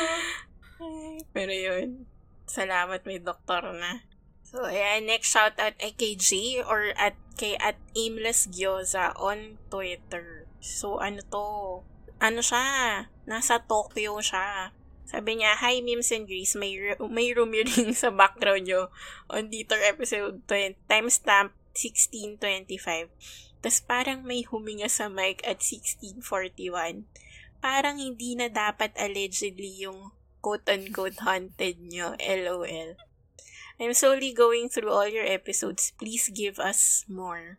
P.S. Tagapagmana ng Fallout Boy ang humahabang intro nyo. Tapos yun, sabi ko, most likely background music lang yung narinig niya sa Dieter episode 20 and pwede na siyang huminga ng maluwag. Pero natakot daw siya ng legit. Ayun. So, salamat gosh. kay Aimless Gyoza all the way from Tokyo. Japan. Tawan-tawa ako sa Fallout Boy. Oh. Actually, Panic at the Disco. Di ba sila din yung mahaba din titles? Totoo. Ay, Punk rock pala tayo. Punk emo, ganon. So, ayan. Uintayin namin yung stories mo, Aimless Gyoza. Excited ka. Yes. So, ito, shoutout naman kay Kuchinta. Oh my God, Kuchinta. Ang sarap. Oh my God, mga kapitana. Kinikilabutan ko dun sa vid na pinost nyo. Mahilig pa naman ako magtago or mag-record ng project sa fire exit. Diyos ko, ayaw ko pa naman ng mga fire exit sa condo. Minsan walang ilaw. Ayun, ito yung pinost natin na video nung umiiyak na babae sa fire exit. Yes. Actually, yung iba, ang talas ng pandinig, may narinig silang parang actual sentences. Oo. Parang may isa daw na parang ang nahuli niya is, ang gusto ko lang naman. Tapos may isa na parang iuwi nyo na ako. Ganun. Parang ako, masalo akong kinikilabutan. Eh, yung iba, ang tapang pa, parang ano daw, alam mo yun, yung parang full listening experience. Pagkarinig nila ng story, nag-refer agad sila sa video. So, parang tinakot ang sarili. Tapos magti-tweet, hindi ako makakatulog. Good job kayo dyan. Ay, nako. So, ito, 2 more shoutouts for this batch. Yung una ay kay @Makawili Zarvin. Sabi niya, "Hi, Kapitana. Grace and Mimay. Currently listening sa Listener Stories 32. Pa-shoutout po. Relate kasi ako dun sa episode 64, Browse with Caution, kasi way back in 2008, naging sikat yung gore site na Ogreish. Kaya nakapanood ako ng mga beheadings saka executions. Hindi ko na kinaya nung napanood ko yung babae na yung binaril sa sentido. Kaya lumayo na ako sa mga sites na ganyan. Happy anniversary sa inyo. Sama nyo na itong power ko para mabuo na yung energy ball nyo. Thanks and keep up the good work, mga kapitana." Super Saiyan kapitanas na talaga tayo. Grabe. Pero oo, yan, Ogreish, and yung mention nga namin na other shock sites, yan, yung mga notorious talaga yan, na mga no-filter gore videos. True. So last shoutout for this batch is from @Martin Silina na nag-gentle follow-up sa kanyang story. So, hayaan mo, Martin, isusunod na natin yan in a future episode. Sabi niya, "Hello. Update again on my minumultong Spotify." Ito yung hindi niya talaga ma-play yung episode. Sabi niya, "Drum roll. Hindi pa din po siya nag-work. I tried to use it after listening to the latest episode on Google Podcasts. Yes po, pinanindigan ko na. Still the same. Half second magpi-play, then it stops. I guess dead man na lang. At least I get to listen pa din naman.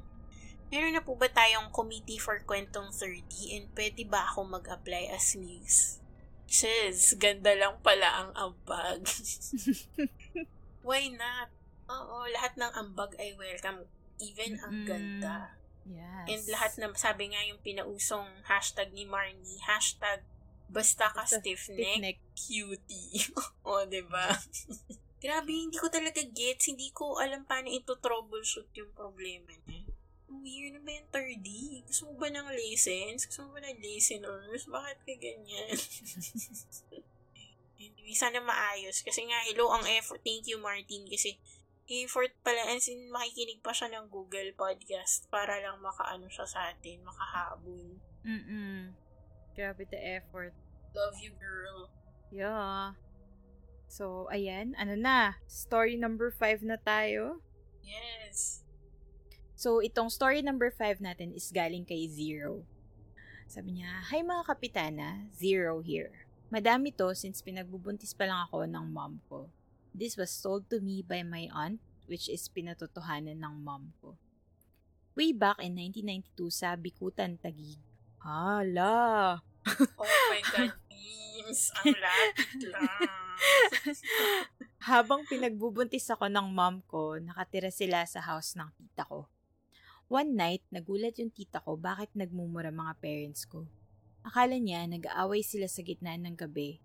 Mga nag-aalauna ng madaling araw. So pinuntahan sila ng tita ko sa room. Nagulat siya sa nakita niya. Yung parents ko, parehong nakatayo palayo sa bintana, habang minumura yung nasa labas ng bintana. Ang nakita ng tita ko ay isang anino ng isang aswang. Malaki ito, nakatayo sa tapat ng bintana. Ngunit kahit anino lang nito, kita mo pa rin ang mga mata nito na pulang-pula. Buti dumating yung isang kapatid ng mama ko, si Tito, na may dalang buntot ng pagi. Bigla na lang nawala yung anino sa labas. Hindi na nila iniwan si mama sa kwarto hanggang ma-admit ito sa hospital for delivery. Next story, baby pa ako nito. Sa Mandaluyong na kami nakatira. 2 floors yung bahay namin sa Manda. Made of wood yung second floor. Sa top ng stairs is may cabinet na full of dolls. Malalaking dolls na singlaki ng toddler. Mostly rag dolls pero meron din yung nabukas-sara yung mata. Yung room namin is exactly sa left ng cabinet. Nagtataka yung mom ko every time na iiwan niya ako sa room mag-isa, tulog and nasa crib. Maririnig niya na lang na natawa ako and pagbalik niya nasa floor na ako and nakatingala na tila daw may kalaro. Baliwala lang sa mom ko yun. At least safe naman daw ako every time. Ang creepy lang daw kasi minsan biglang may isang doll na makikita na sa tapat ng door. Minsan nasa baba ng cabinet. Minsan halfway ng door and cabinet. Parang gusto daw pumasok sa room namin. And para sa mom ko, yung quote-unquote kalaro ko, ang nagpe-prevent sa doll na yun na makapasok sa room. Third story is elementary days ko na. Bukas ang third eye ng dad ko. Hindi niya napansin na pati pala yung akin is open din. Nalaman niya na lang nung matanong na ako.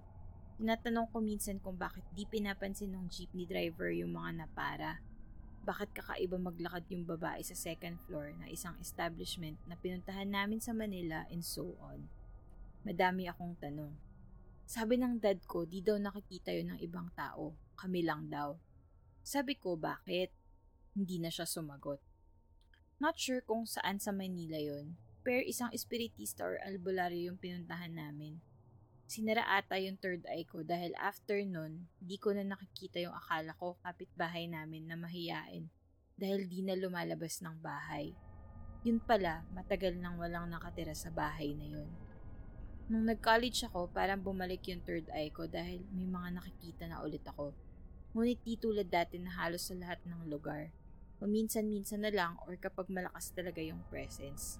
Marami pa story to tell since mula ko sila nararamdaman. So, ayun. Diba? Oh my God.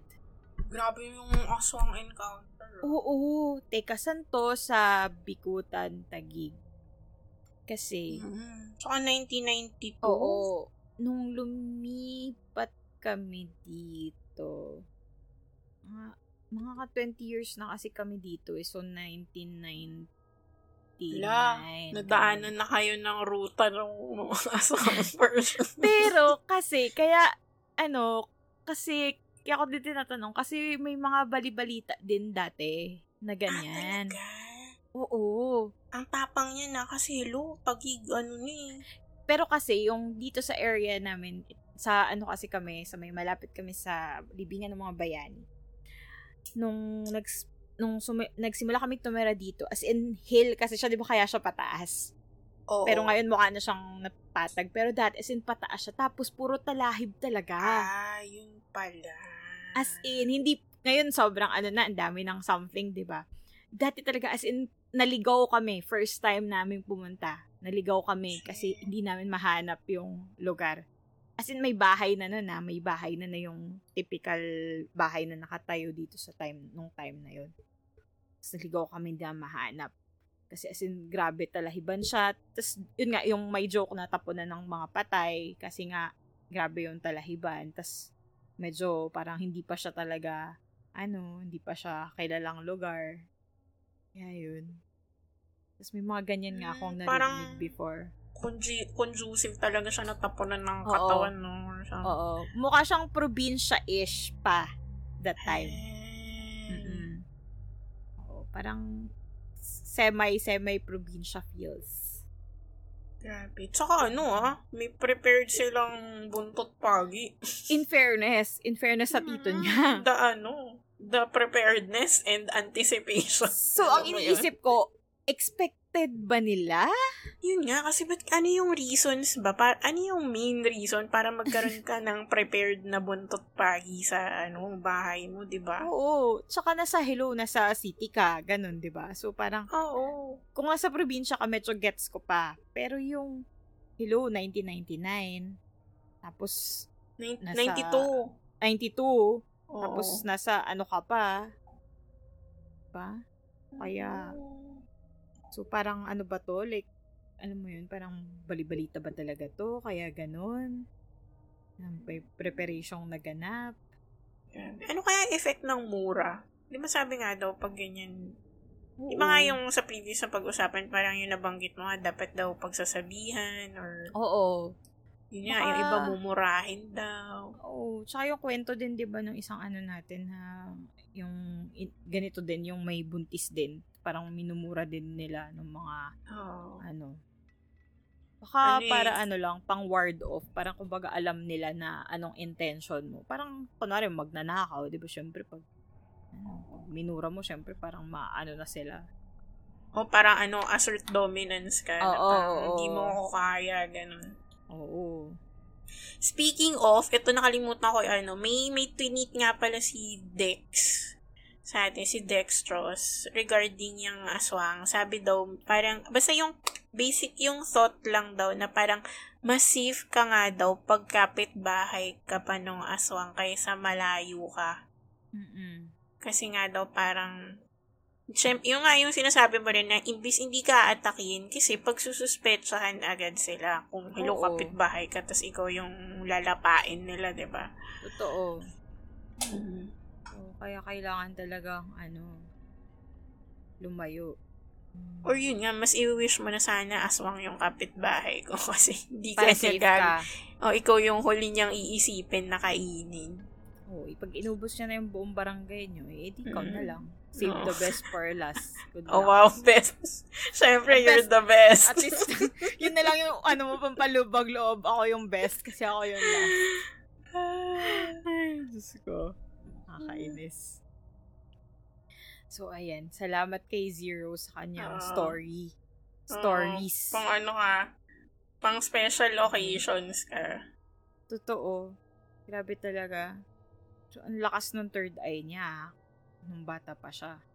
Oo. Grabe yun. At saka pala, naalala ko dun sa dolls na kwento niya. Yung baby pa na yung naalis siya sa crib. Yung sa Paranormal Activity. Di ba yung baby? Oo nga. Grabe, stress ako dun sa part na yun. Yung pag baby. baby nga kasi parang walang kalaban-laban. Totoo. Diyos ko. Kaloka. Pero, oh my gosh. No. Baby talaga no?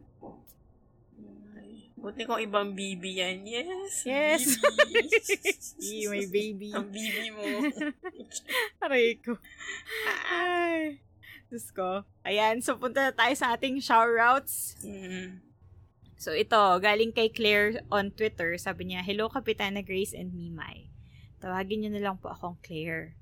Just want you to know na sobrang nalilibang ako sa pakikinig sa inyo habang nagawa ng schoolworks at sidelines.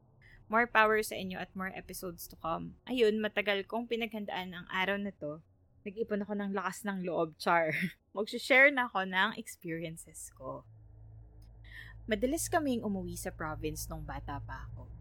Since ako ang unang apo, nire-request talaga ni nanay at tatay na magbakasyon ako yearly. Naalala ko dati, meron akong kalarong batang babae, si Olga.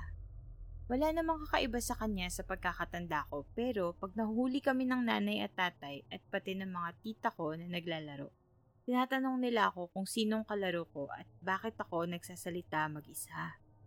May nangyari pa dati na nakita ko siyang nakasilip sa malaking butas ng kisame ng kwarto habang naglalaro ng baraha sila nanay, mama at mga tita ko.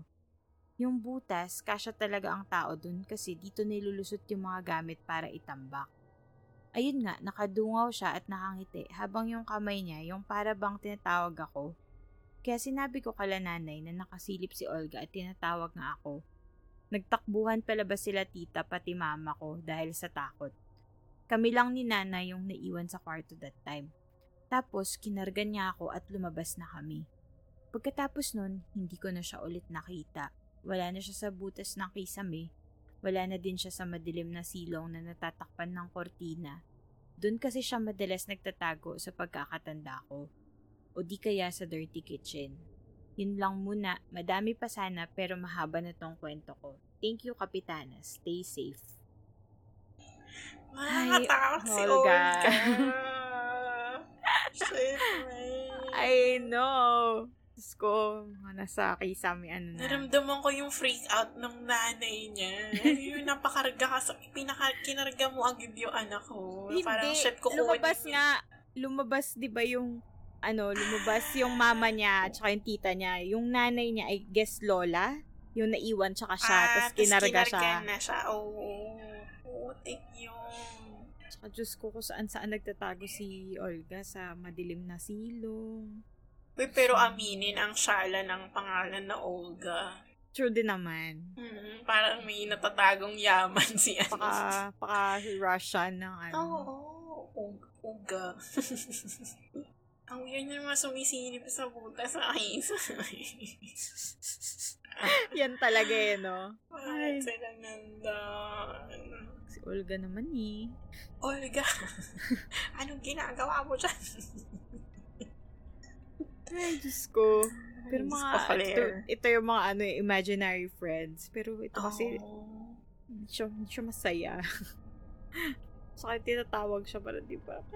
Kahit nasabihin mo na nakangiti, pero At saka, in fairness, sabi niya, wala naman daw kakaiba sa kanya. Alam niya lang na parang batang babae. Pero di ba? Kasi, well, I'm also assuming na, syempre, mga bata, parang, alam mo yun, wala namang, na, kung kakaiba or what, as in, lang, kung katulad ka sa akin, di, okay, go. Diba? Parang kung may anak ako, tapos sinabi, Papa, si Olga nakasidit sa kisame. Putang ina! Umura talaga ako. Please, wag mong iwanan yung anak mo. Shit. Ko. Baka bigla mo naman, magkikick in naman yung pagkananay ko. Pero as in, hindi ko na ma-filter yung sarili ko na parang, putang ina, Olga. Aray ko. Tigilan mo ang anak ko. Ayaw ko yung makipaglaro na lang siya, pero huwag niyang isama kung saan. O, diba? Ano pa, consenting. Laro lang kayo. Sabihin mo kay Olga, bumaba na lang siya kasi, Oh my God, pinababa si Olga. Please, hindi ko kaya. gusto mo umakyat yung anak mo dun sa kisame. Paano kung gumapang siya sa kisame, man? O, edi, good luck.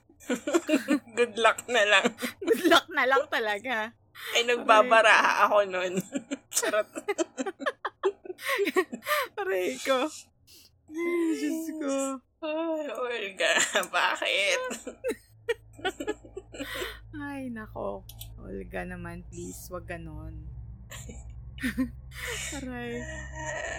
Tapos yung mga terms pa na nagtatago siya. Parang, nagtatago. Yun nga. Isipin mo kung tawag dito, yung, ayan nga. Tapos, kung sinabi niya pa na sa madilim na, madilim na silong. Parang, okay. Tapos yung mga anak mo biglang magtututuro. Di ba minsan mga bata ganun, like magtuturo na, parang mama, ayun si ganyan, tapos biglang, tek, man. Saka yung pangalan na Olga, parang from another time. Di ba? Oo. Hindi siya yung modern, Pang another time, another place. O kasi. Oo, totoo. Pero paano siya napunta kaya dun? Kaya nga. Baka foreign anak ng like, pwede. No. Olga, please.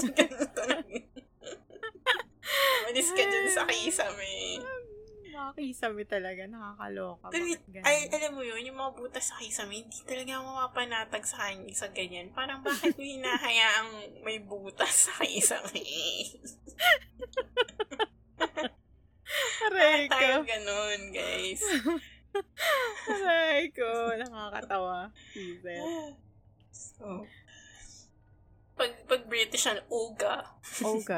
Olga, come down from the ceiling. From the chimney. Charot, may chimney. Butas lang sa kisame. Pagpanggap ka, girl. Kaya mapagpanggap si ate. Ay, huwag ka nagbabaraha kami ng mga amiga ko. Pakita si Olga. Aray ko. Mama Nag-pamadjong. Kaya nga. Aray ko. Ay. Oh my God. Tapos ako pala yung tita, no? No. Reset. Aray ko. Ay, Olga, please. Na-imagine ko na natatawa na ako. Diyos ko. Ako din eh. Ay. Ayan. So, ano na nga. Tignan mo na ano na ako. Pumiyok ako. So, yung next na shoutout galing kay @civilixer_regaton. Sabi niya, hello mga kapitanas. Share ko lang pala na same kami ni Ate Mimay na hiningi kay Santo Niño. Kaya daw po sobrang kulot ng hair ko ngayon. Anyway, congrats po ulit sa inyong anniversary and more pera to come. Ayun eh. Add ko lang din po pala na yung mga iba kong entry sa susunod na lang po kasi ang daming requirements, suho, at nakakaloka kasi yung mga entity sa bahay medyo dumadalas na ang pagpaparamdam. Ay, nakakaramdam na sila. Hello kay fellow hiningi sa Santo Niño. Tropang hiningi sa Santo Niño. Kaya nga mga tropang hiningi sa Santo Niño, mag-ingay. Pero bakit siya kulot? Ako di kulot. Baka kasi maputi ka. Yun naman yung nakuha mong Pero, sabagay. Diba? Pero naisip ko, napaisip ko ako, maputi nga ba yung Santo Niño sa Cebu? Actually, oo. Kasi mukha siyang... may sense. Kaya siguro ako lang, hindi man ako lang, pero ako yung pinakamaputi ka sa magkakapatid. Na weird sabi kasi yung Santo Niño, I will bless you with fair skin. Wow, Snow White! Snow White ka, girl. Aray, Diyos ko. Pero kasi nga, yung mga kapatid ko, sobrang moreno. Ako lang yung maputi talaga. Yun na yung sign na hiningi ka talaga. Natatawa talaga ako pag sasabing hiningi, parang lang. Alam mo yung mga... Pangipon ng anak. Oo. Yung mga iniiwan sa simbahan, ganun. Grabe. Meron po ba kayong bata dyan? Pwede nga na lang. Pwede yung maputi or yung kulot. Ganun. Namili pa. Aray ko. Pero oh my God, antayin natin ang mga kwento ni ni Civilixer. Oo, kasi sabi ko, baka kaya dumadami entities kasi nga nararamdaman na stressed siya. Totoo. So, relax ka dyan. At sana matapos na ang iyong napakadaming requirements. So, yun. Kakaiba din eh. Nakakaingit actually may mga natural curls. Akala ko sabi mo nakakaingit din na may nagpaparamdam sa mga bahay nila. Parang, wait. Parang ayoko. Wait lang. Hindi, yung may natural curls. Oo, actually. Diba? Very yan. Very special yan. Mahal-mahal kaya magpa-perm. Tapos minsan ang tsaka ka pa ng gawa. Yun nga eh. Based on experience. Diba? Hindi talaga siya magna-natural looking Hermione, gano'n. So, ayun. Yung last shout out for this galing kay Manjula. Sabi niya, thank you for the follow back and shout out po. As an auditor, you guys in Cripsilog make work from home set bearable, haha, and bawas boredom sa never-ending busy season. Char, thank you so much. Salamat. May auditor na tayo sa barangay. True. Pero oh my God, ramdam ko yung sabi niyang never-ending busy season. Tumago siya eh. Sagad. Sagad hanggang sa kaluluwa ko. Ay, pero kapit guys. Kapit lang. Oo, kaya natin to. Kaya natin to. Aray ko. Yan. At least may doktor na tayo. Update sa ating roster ng professionals. May doktor na tayo at auditor. True. Sabi nga ni Manjula, magkakakuha na daw tayo. Kailangan na nating mag-report sa DOLE. Kasi wala natin mag-release na mag-issue ng resibo. Tsaka magpa-GSIS na din tayo. Oh my God. Importante yun. Akala mo totoo. At ang huwag kakalimutan, pag-ibig. Ang pag-ibig. Ay mahalaga. Hindi po natin kalimutang maghulog ng pag-ibig. Ng feelings. Charot. Diyos ko. Aray ko. So, ayan. Last story for this batch. Story number 6. Hi, Grace and Mima. Itagoy na lang po ako sa initials na BF. I've been listening to your podcast since you've been featured in the When in Manila article, and I'm really glad I came across it. Hindi pa ako nakaka-catch up sa lahat ng episodes since inuunti-unti ko muna kasi baka maubusan na ako ng pakikinggan. Pero I've been listening to an episode or two every day, sometimes while taking a walk outside, playing video games, or when I'm drawing. Anyway, mag-share po sana ako ng kwento. Nung experience namin during our retreat in you guessed correctly, Baguio. Well, I'm more of a background character lang din naman. Most of the action happened to several of my friends. Sorry in advance kung mahaba yung kalabasan. Medyo stream of consciousness lang yung pag-type ko. And sorry in advance because I already forgot the name of the place. I only remember a few details about it. Number 1, hindi matunog yung name ng place. Even after the experience, parang wala naman ding previous ghost stories about that place na nadinig ko, as compared to other infamous allegedly haunted retreat houses. Number 2, it's really near the city. We had dinner at SM Baguio before arriving, and it took our bus around 30 minutes to get there. So yeah, we were to stay there for 3 nights, 2 days. We arrived at night. All boys kami kasi band na sa amin mag-retreat na magkakahalong genders. So boys from our section and the other section. Initially, wala naman kaming negative vibes doon sa place. Yung typical na takutan lang during retreat. Everything started on our first day. Yung typical sked namin is gising, morning session, or more like a short mass, breakfast, lunch, rest period, session, merienda, rest, session, dinner, rest, session, tulog, then repeat. During the rest period after lunch, most of us were feeling very poopy. Maybe it's because of their food. Maybe the weather there. I don't know. So everyone took turns downloading in the bathroom. Ay nga pala, yung boys from our section were given the separate rooms. 3 to 4 people per room. May isang lavatory na exposed per room, as in kita from the beds. Add mo pa dun yung pure white hallways pati swinging doors at the end of the halls, kaya may hospital wing vibes yung lugar. At the end of the hall, may isa pang really quiet na hall leading to another building. Tapos dun sa corner nung dalawa, located yung stairs pati yung bathroom. Yung bathroom dun is pretty typical yung layout.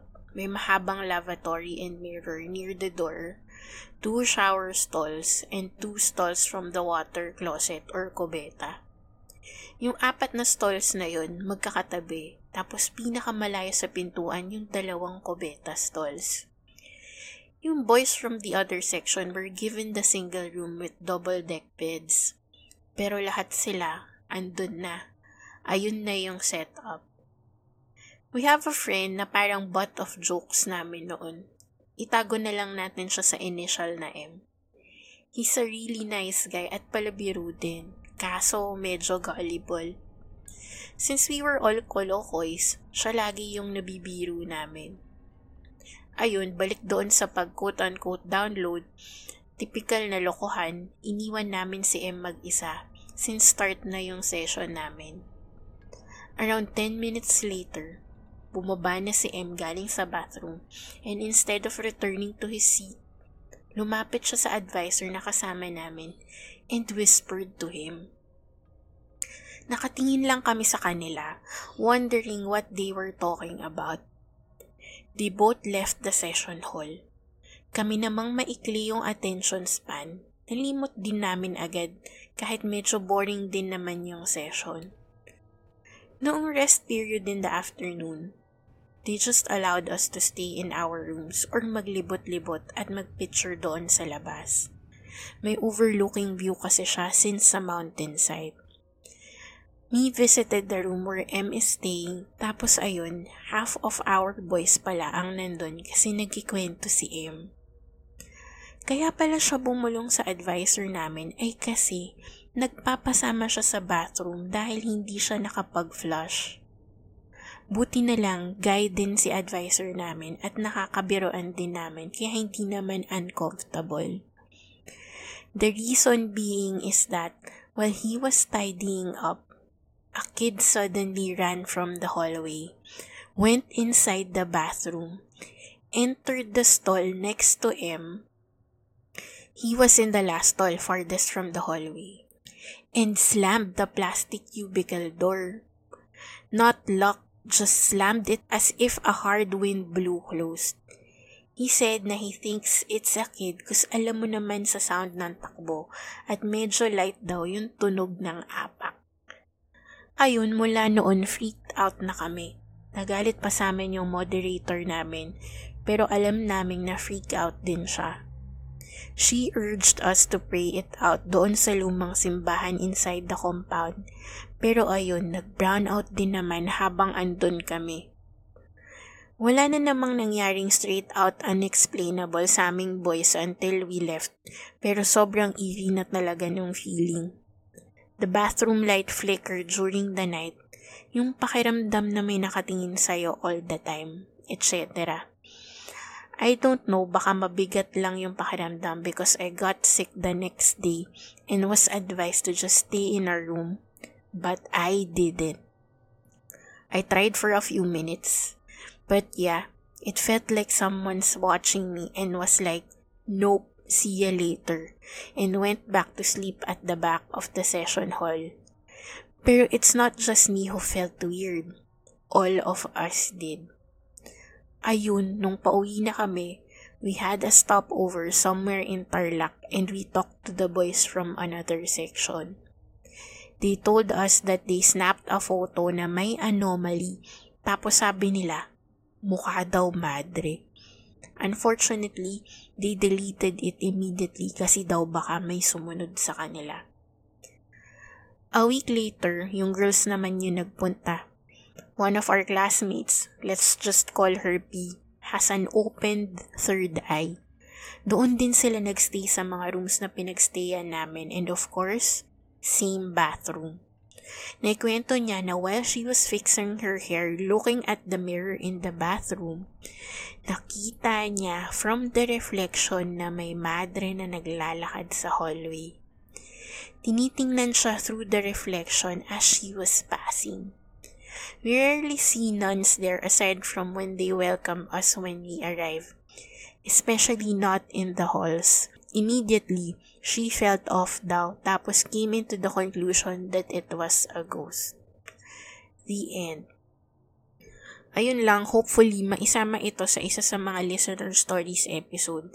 I personally don't have that much experience pero at least nakwento ko na yung isa sa naging part ako. Thanks at more power sa inyo mga ka-stiffnicks. Ayan ang story from Baguio Retreat House. Diyos ko, mga talaga, Baguio, suking-suki. Yes. Excited ako mag-Baguio. Uli.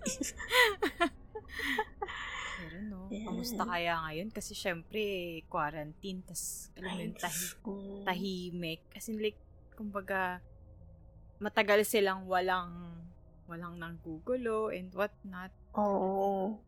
So, paano yun yung first time na may Oo. bibisita uli? Kawawa. Siyempre, oo, kasi kumbaga parang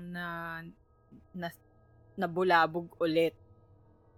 Yikes. Tapos eto tayo excited na mag-Baguio at Tagaytay. Ano na, Aray ka. guys? Grabe naman. Ano talaga no? Mga retreat house, ano na? Iisip ko tuloy pag nagkaanak ako tapos sinabi na, Mama, magre-retreat kami. Parang, papayagan ko ba to? Hayaan mo siya. Hayaan Sa mo siya. bagay, oo. Oo. Totoo. Para may mali mo, nagpa-podcast pa tayo na may ma-share siya. True. Sabi ko, ang storyang ito ay mula sa aking anak. Parang wala. Grabe. Diyos ko, parang tanda na. Biglang Oo, nag-aano pa grabe. rin. Oo. Oh my gosh. Ay, God. Bakit ganon? ang mga madre talaga. Oo, no. Madalas din yan sa retreat house. For some reason. Ano ba mga sis? Mga sises. Sis. Tayo nagpapakita. Ay, wala. Baka force of habit nga na naglilinger na yung Oo. energy nila doon. Totoo. Saka wala. Baka nandun talaga sila way back. Hindi pa nila nahahanap ang light. Imprints or yun nga. Ayun, buti nagpasama. Presence of mind naman na magpasama. Ganun lang naman yun. Oo. So, ito salamat ulit kay sa ating letter sender na si BF. Yes. Iisip ko kung ano yung BF stands for what. Best friend. Best friend. Oo. So, ayan. Shoutout tayo kay @Raureen on Instagram. Sabi niya, hi po ate MNG.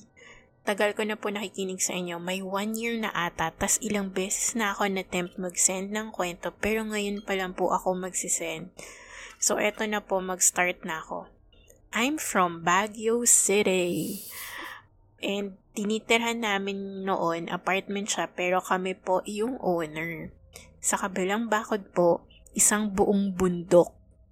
Minsan sa umaga or hapon, mga around 6 p.m., may amoy ng poop ng kabayo, wala naman pong kabayo nearby. Tapos, yung mismong bahay po na tinitirhan namin, 2 floors lang sa amin, tas may tenant na sa 3rd floor. Family sila. 2 bata, 3-year-old pa lang yung isa. Bale, ang tapat ng room ko sa taas, living room nila. Every night, may magpapagulong ng jole na natatalbog muna tapos gugulong. Minsan naman, kadena na parang hinihila. Ilang beses nang ganun to the point na sinabihan na sila ni Papa, kaso lagi naman nila sinasabi na maaga sila natutulog. Pero di pa din tumitigil kaya hinahayaan ko na lang. Dami ko pa po ikikwento pero putulin ko muna dito. Sana po mabasa. God bless po sa inyo and more power po. Tapos biglang, joke, ituloy ko na po pala. Total, wala akong ginagawa. Sa same na bahay po, pinapunta ni Papa yung isang tenant namin sa kabilang pinapaupahan na nakakakita ng entity. Bale, 2 silang lalaki. Nung asa gate pa lang daw sila, meron daw pong babaeng nakaputi, pero di naman nang ha-harm. Parang nag-o-observe lang daw siya. Tapos, pagpasok nila sa door, kusina po bungad dun. May black shadow daw na akyat baba, tas diretso siya sa kusina. Ang structure po kasi nung bahay, bali kusina, andun din po CR, tsaka yung hagdan paakyat ng 2nd floor. Tapos, yung living room namin nasa kabilang side. Meron din daw doon bata na gustong makipaglaro.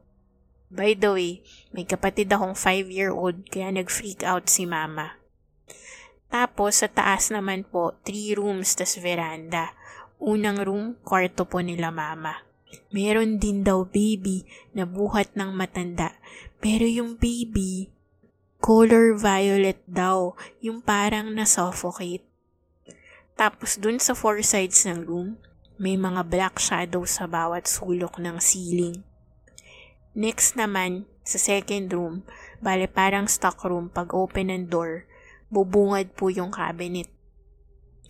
May nakaupo daw na bata doon sa tuktok ng cabinet. Next po, room ko sa tabi ng veranda. Hindi sila nakapasok sa mismong room ko, pero malakas daw yung energy ng spirit kaya gusto sana nila matingnan. Kaso while yung isa naglilibot sa rooms, yung isa naman naupo na lang po sa hagdan kasi nasusuka na daw siya tas nanlalamig at nahihilo. Kaya ayun, medyo natakot na din po yung isa kaya di na nila tinuloy. Ay grabe, pugad Grabe. yung nila. I know. Community yung nandun sa nila, apartment nila. May isang barangay sa bahay nila, sa apartment. Shit. Grabe. Pero I mean, at least, kahit pa paano, I mean, okay naman. Like, hindi naman sila inaano. Parang normal, unless may iba pa siyang kwento ha, pero parang based dito sa kwento niya, parang sakalang nila new information sa kanila. Oo. Yung ano lang, yung weird lang is yung nagpapatalbog ng Holland tsaka yung kadena na hinihila. Tsaka tenants nila, so willing pa rin tumira. I know. Grabe, gusto ko yung, sabi nila maaga sila natutulog. Grabe, sana all maagang natutulog. Ay, Diyos ko. Pero well, I guess, alam mo yun, kumbaga kung wala ka na ibang matirahan, na, I mean, okay ka na doon, settled ka na, tapos kung wala namang nangyayari sa'yo, I mean, di ba? Bakit ka pa magbabother? Oo, nire-respeto naman ng bawat isa yung space, eh, di okay. True. Pero grabe no, parang who needs Halloween kung ganyan ka ano yung bahay mo. Totoo din. Everyday. Ko naman. Ay. So, ito. Magti 3 hours na tayo, kaya move on na tayo sa iba pang shoutout. So, ito kay Suking si correspondent na si Queen. Hi, Mims and Grace. Ngayon ko lang napakinggan yung latest listeners episode. We will always be here for you kahit saan kayo makarating sa buhay. Pero nakakataba lang talaga sa puso na subaybayan ng ibang taong mag-grow in their own fields. Nire-recruit ko na po yung sister ko makinig sa inyo pero saka na daw if chill na yung online classes nila. Isasama ko yun sa Guda at field trip natin. Malakas pakiramdam at third eye nun. Kung marami akong kwento, mas marami siya. Tinuruan namin siya ever since 2 years old pa lang siya na if may makita siyang unusual na entity, keep it to herself na lang at mag-pray para sa peace ng soul nila upang di siya makatakot ng ibang tao. Kapag retreats at recollection, laging ito yung tinatabihan ng teacher kasi aware sila sa ability ng sister ko. Yan, that explains yung initial reaction niya nung nakita niya yung doppelganger nung ni Queen. Oo, kaya chill lang siya. Oo, trained na talaga siya. Grabe no. Grabe yung chill. Gusto ko yung ganyang chill. Totoo. That level of ano lang. Naiisip, to the point na naiisip mo pa yung ibang tao. Oo. Salamat naman kay Queen. Nakaka-touch naman yung nakita, nakakaano doon na makita mag-grow in their own fields. Support. So, ito. Another shout out from Pessimist Tasho or si M. Sabi niya, hi Kapitanas, di ko alam kung scary siya o ano, pero chika ko na lang din. It was June 6, 2006. It was the second day of class and I was in 4th grade, morning class. Normal na araw lang naman siya para sa isang estudyante. Bilang second day, wala masyadong ginagawa. Around 5 a.m. or 6 a.m., madilim-dilim pa konti sa school. Maaga pa naman so nagdadaldalan lang. Nakikipag-friends ganon. Tapos there's this girl, si Jules. Naging crush ko siya. Nasyuta, second day, napakaharot. So, di ako marunong makipag-friends pero sobrang friendly ko dati. So, ang ginawa ko, nakipag-exchange ng chats by passing the paper. Tapos si Jules, sobrang di niya feel makipag-friends pa. Pero ako yung mapilit. So, ang ginawa ko, nag-drawing ako sa papel ng demonyo. Tapos sinulat ko, anak ako ng demonyo. Makipag-friends ka sa akin o kukunin kita. Tapos pinasa sa kanya. Nasa likod ko si Jules. Nakita ako ng teacher ko nung inabot ko. So lumapit siya at kinuha yung papel. Binasa rin niya yung nakasulat at hindi pa siya nakontento. Pinabasa niya sa teacher ng kabilang section. Shout out sa'yo, Ma'am Ong. Dahil doon, pinatawag kinabukasan si Papa sa school para isumbong yung nangyari. Wala namang nangyari sa akin sa school or something. And if babalikan natin yung petsa kung kailan ko ginawa yun, the date was 06/06/06. So, I think me drawing that shit on that certain day is something. Iniisip ko talaga yun pag-uwi dahil nga naging balita yung certain date na yun. Recalling this now, iniisip ko pa rin bakit pinatawag si Papa dahil lang doon. Parang wala naman akong nilabag na school rules. And naging friends naman kami kalauna ni Jules up until now. Ayun muna, salamat Kapitanas. Powers to the 10th power to you guys. Padayon. Showing your true self agad Kaya nga. Ay, nako. Pero at least parang lifelong friends sila. Hanggang ngayon daw friend niya, diba? True, nahanap niya naman talaga ang kanyang friend. Sabi ko nga parang ang gandang approach pala nung kaganyan. Ay, nako. Matry nga yan minsan pag lumandi. Ay! Anak ako ng demonyo. Ganon. Good luck. Good luck, diba? So, yun. Salamat kay, Pessimistasyo na ang cute-cute ng, handle. I know. So, ito, si @htf.crm.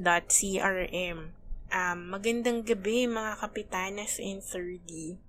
Ang ating panibagong kaanib na si Sharina ay pinagpaparamdaman na ni 3D. Alo? Oh no. May narinig daw po siyang mababang boses sa episode 3, Spooky Spots. Sinubukan ko po pakinggan yung timestamp na sinabi niya, pero wala akong narinig. Though, nagparamdam po kasi sa akin si 3D sa ibang episodes pa, pero hindi ko na lang po sinabi sa kanya. Hehe. So, sinend sa atin ni htc.frm ang screenshot ng convo nila ni Sharina. Ito yung screenshot, sabi ni Sharina, pinapakinggan ko tong app na to tapos sa bandang 17:44 may parang mababang boses na ewan. Ano yun? Kingina. Abangan mo. Shit, OA lang ako, diba? Tapos nag-reply sa kanya sabi sa kanya, yes, oh my, enabler tong si htf.crm.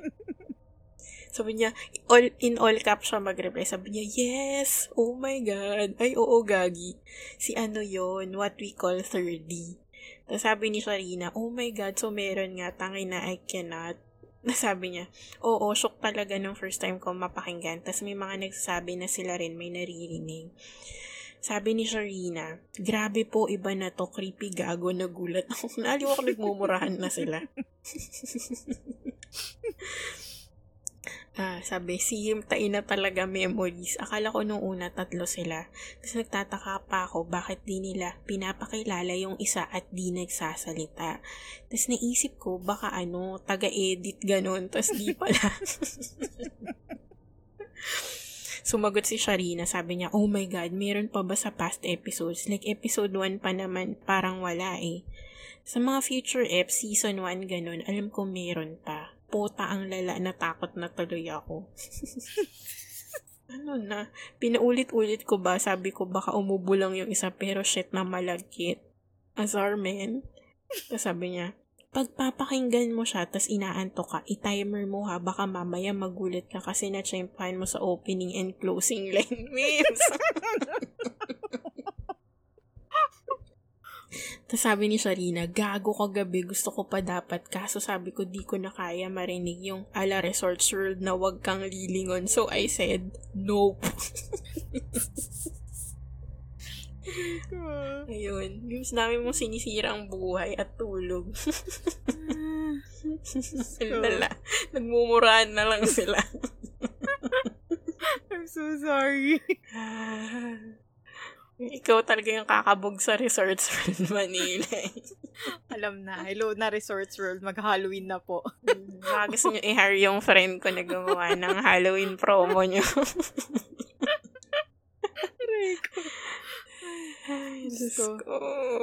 Isang taon na, ilang taon na ang hindi pinatulog. I know. Ay, Diyos ko, kahit ako hindi ko pa rin hilig pakinggan yun. Kaya nairita ako pag yung ina-adjust ko yung volume. Parang ako, ano ba? Bakit gano'n? Kailangan ko ba talaga tong gawin? Ano yun yung tipong sometimes I scare myself. Oo.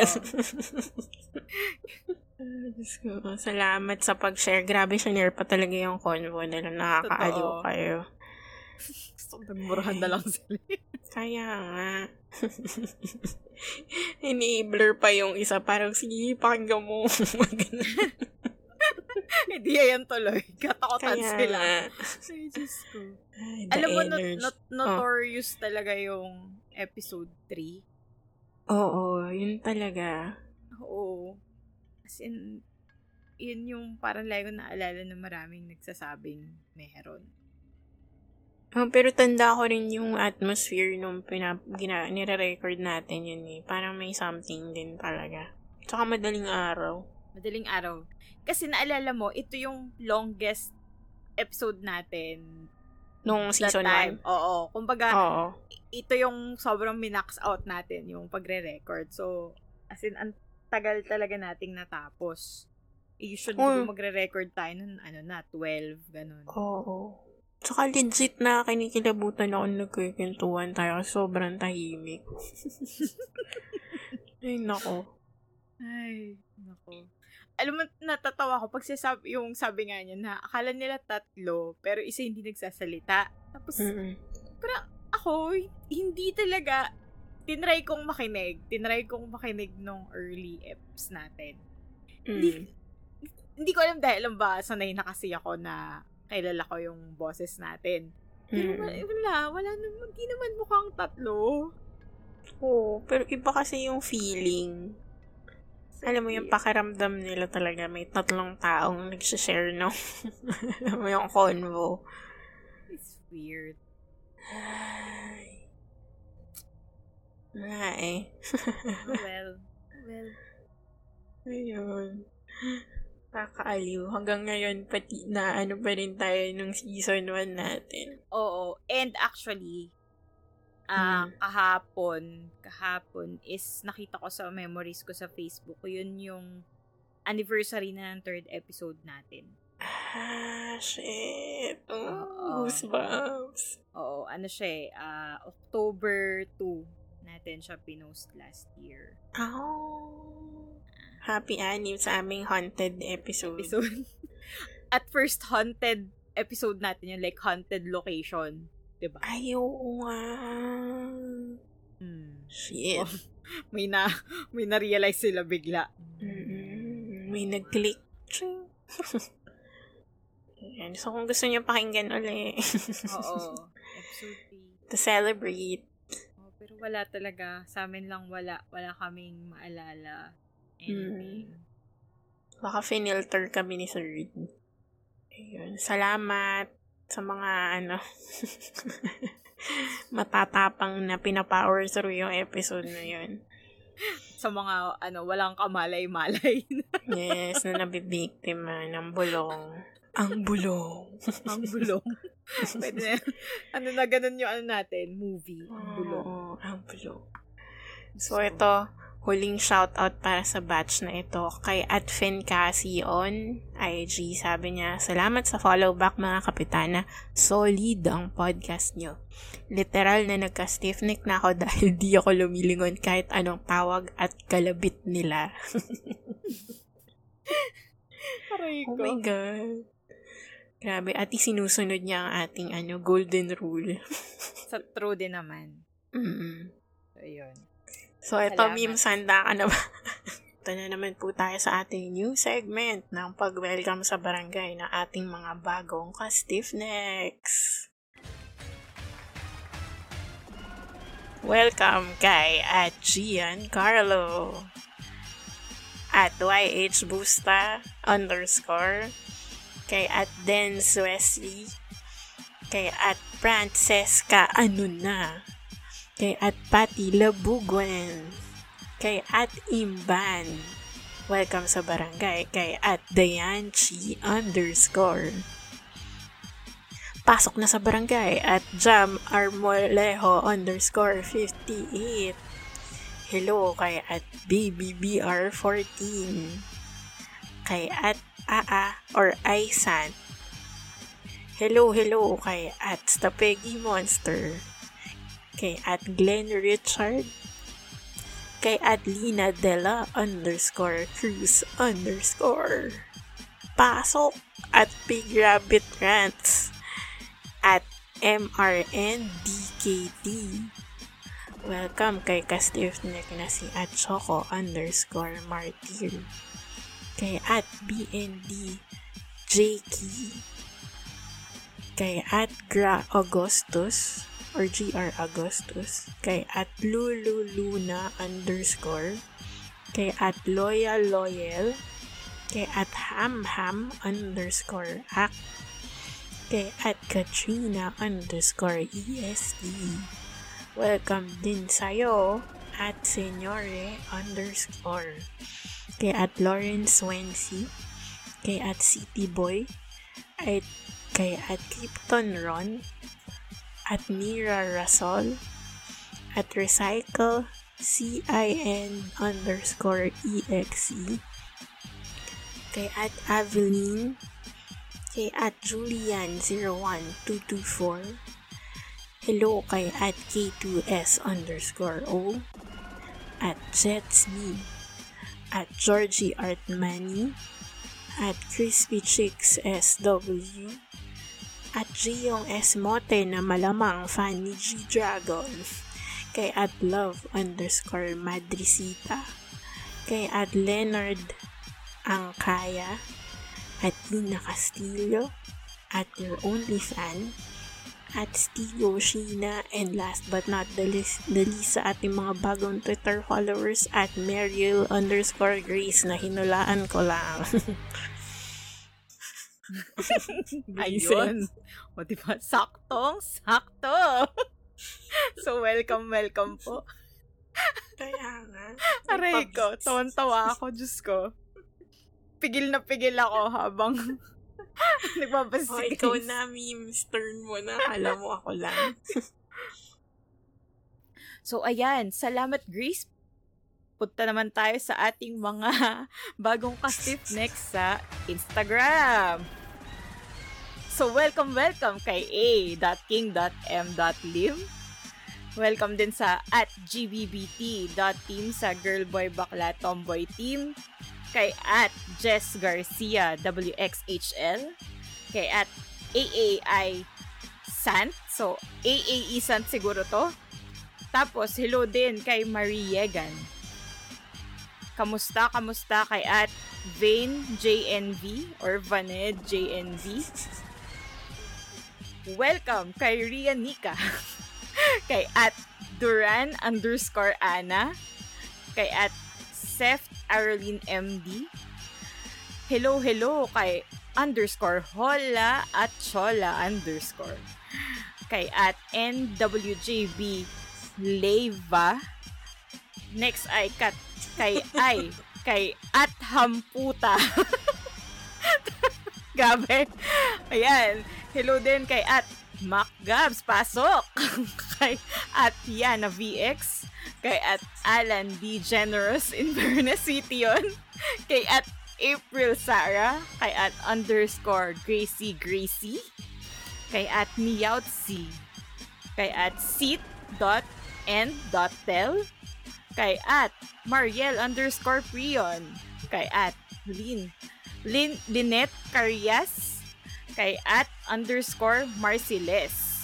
At dahil meron din tayong mga bagong followers sa Facebook, hello sa kanila pero hindi na natin babanggitin kasi ang kanilang mga full name ay madi-disclose. So, ayan po. Marami pong salamat mga bagong ka-stiffnecks. So, ayan. Di ba? So, gusto mo yon. Pero ayun, thank you guys sa lahat ng ating bagong followers at mga bagong ka-stiffneck sa barangay. Welcome po. Ayan, stay healthy kayo mga bago at mga OG at mga forever ka-stiffnecks.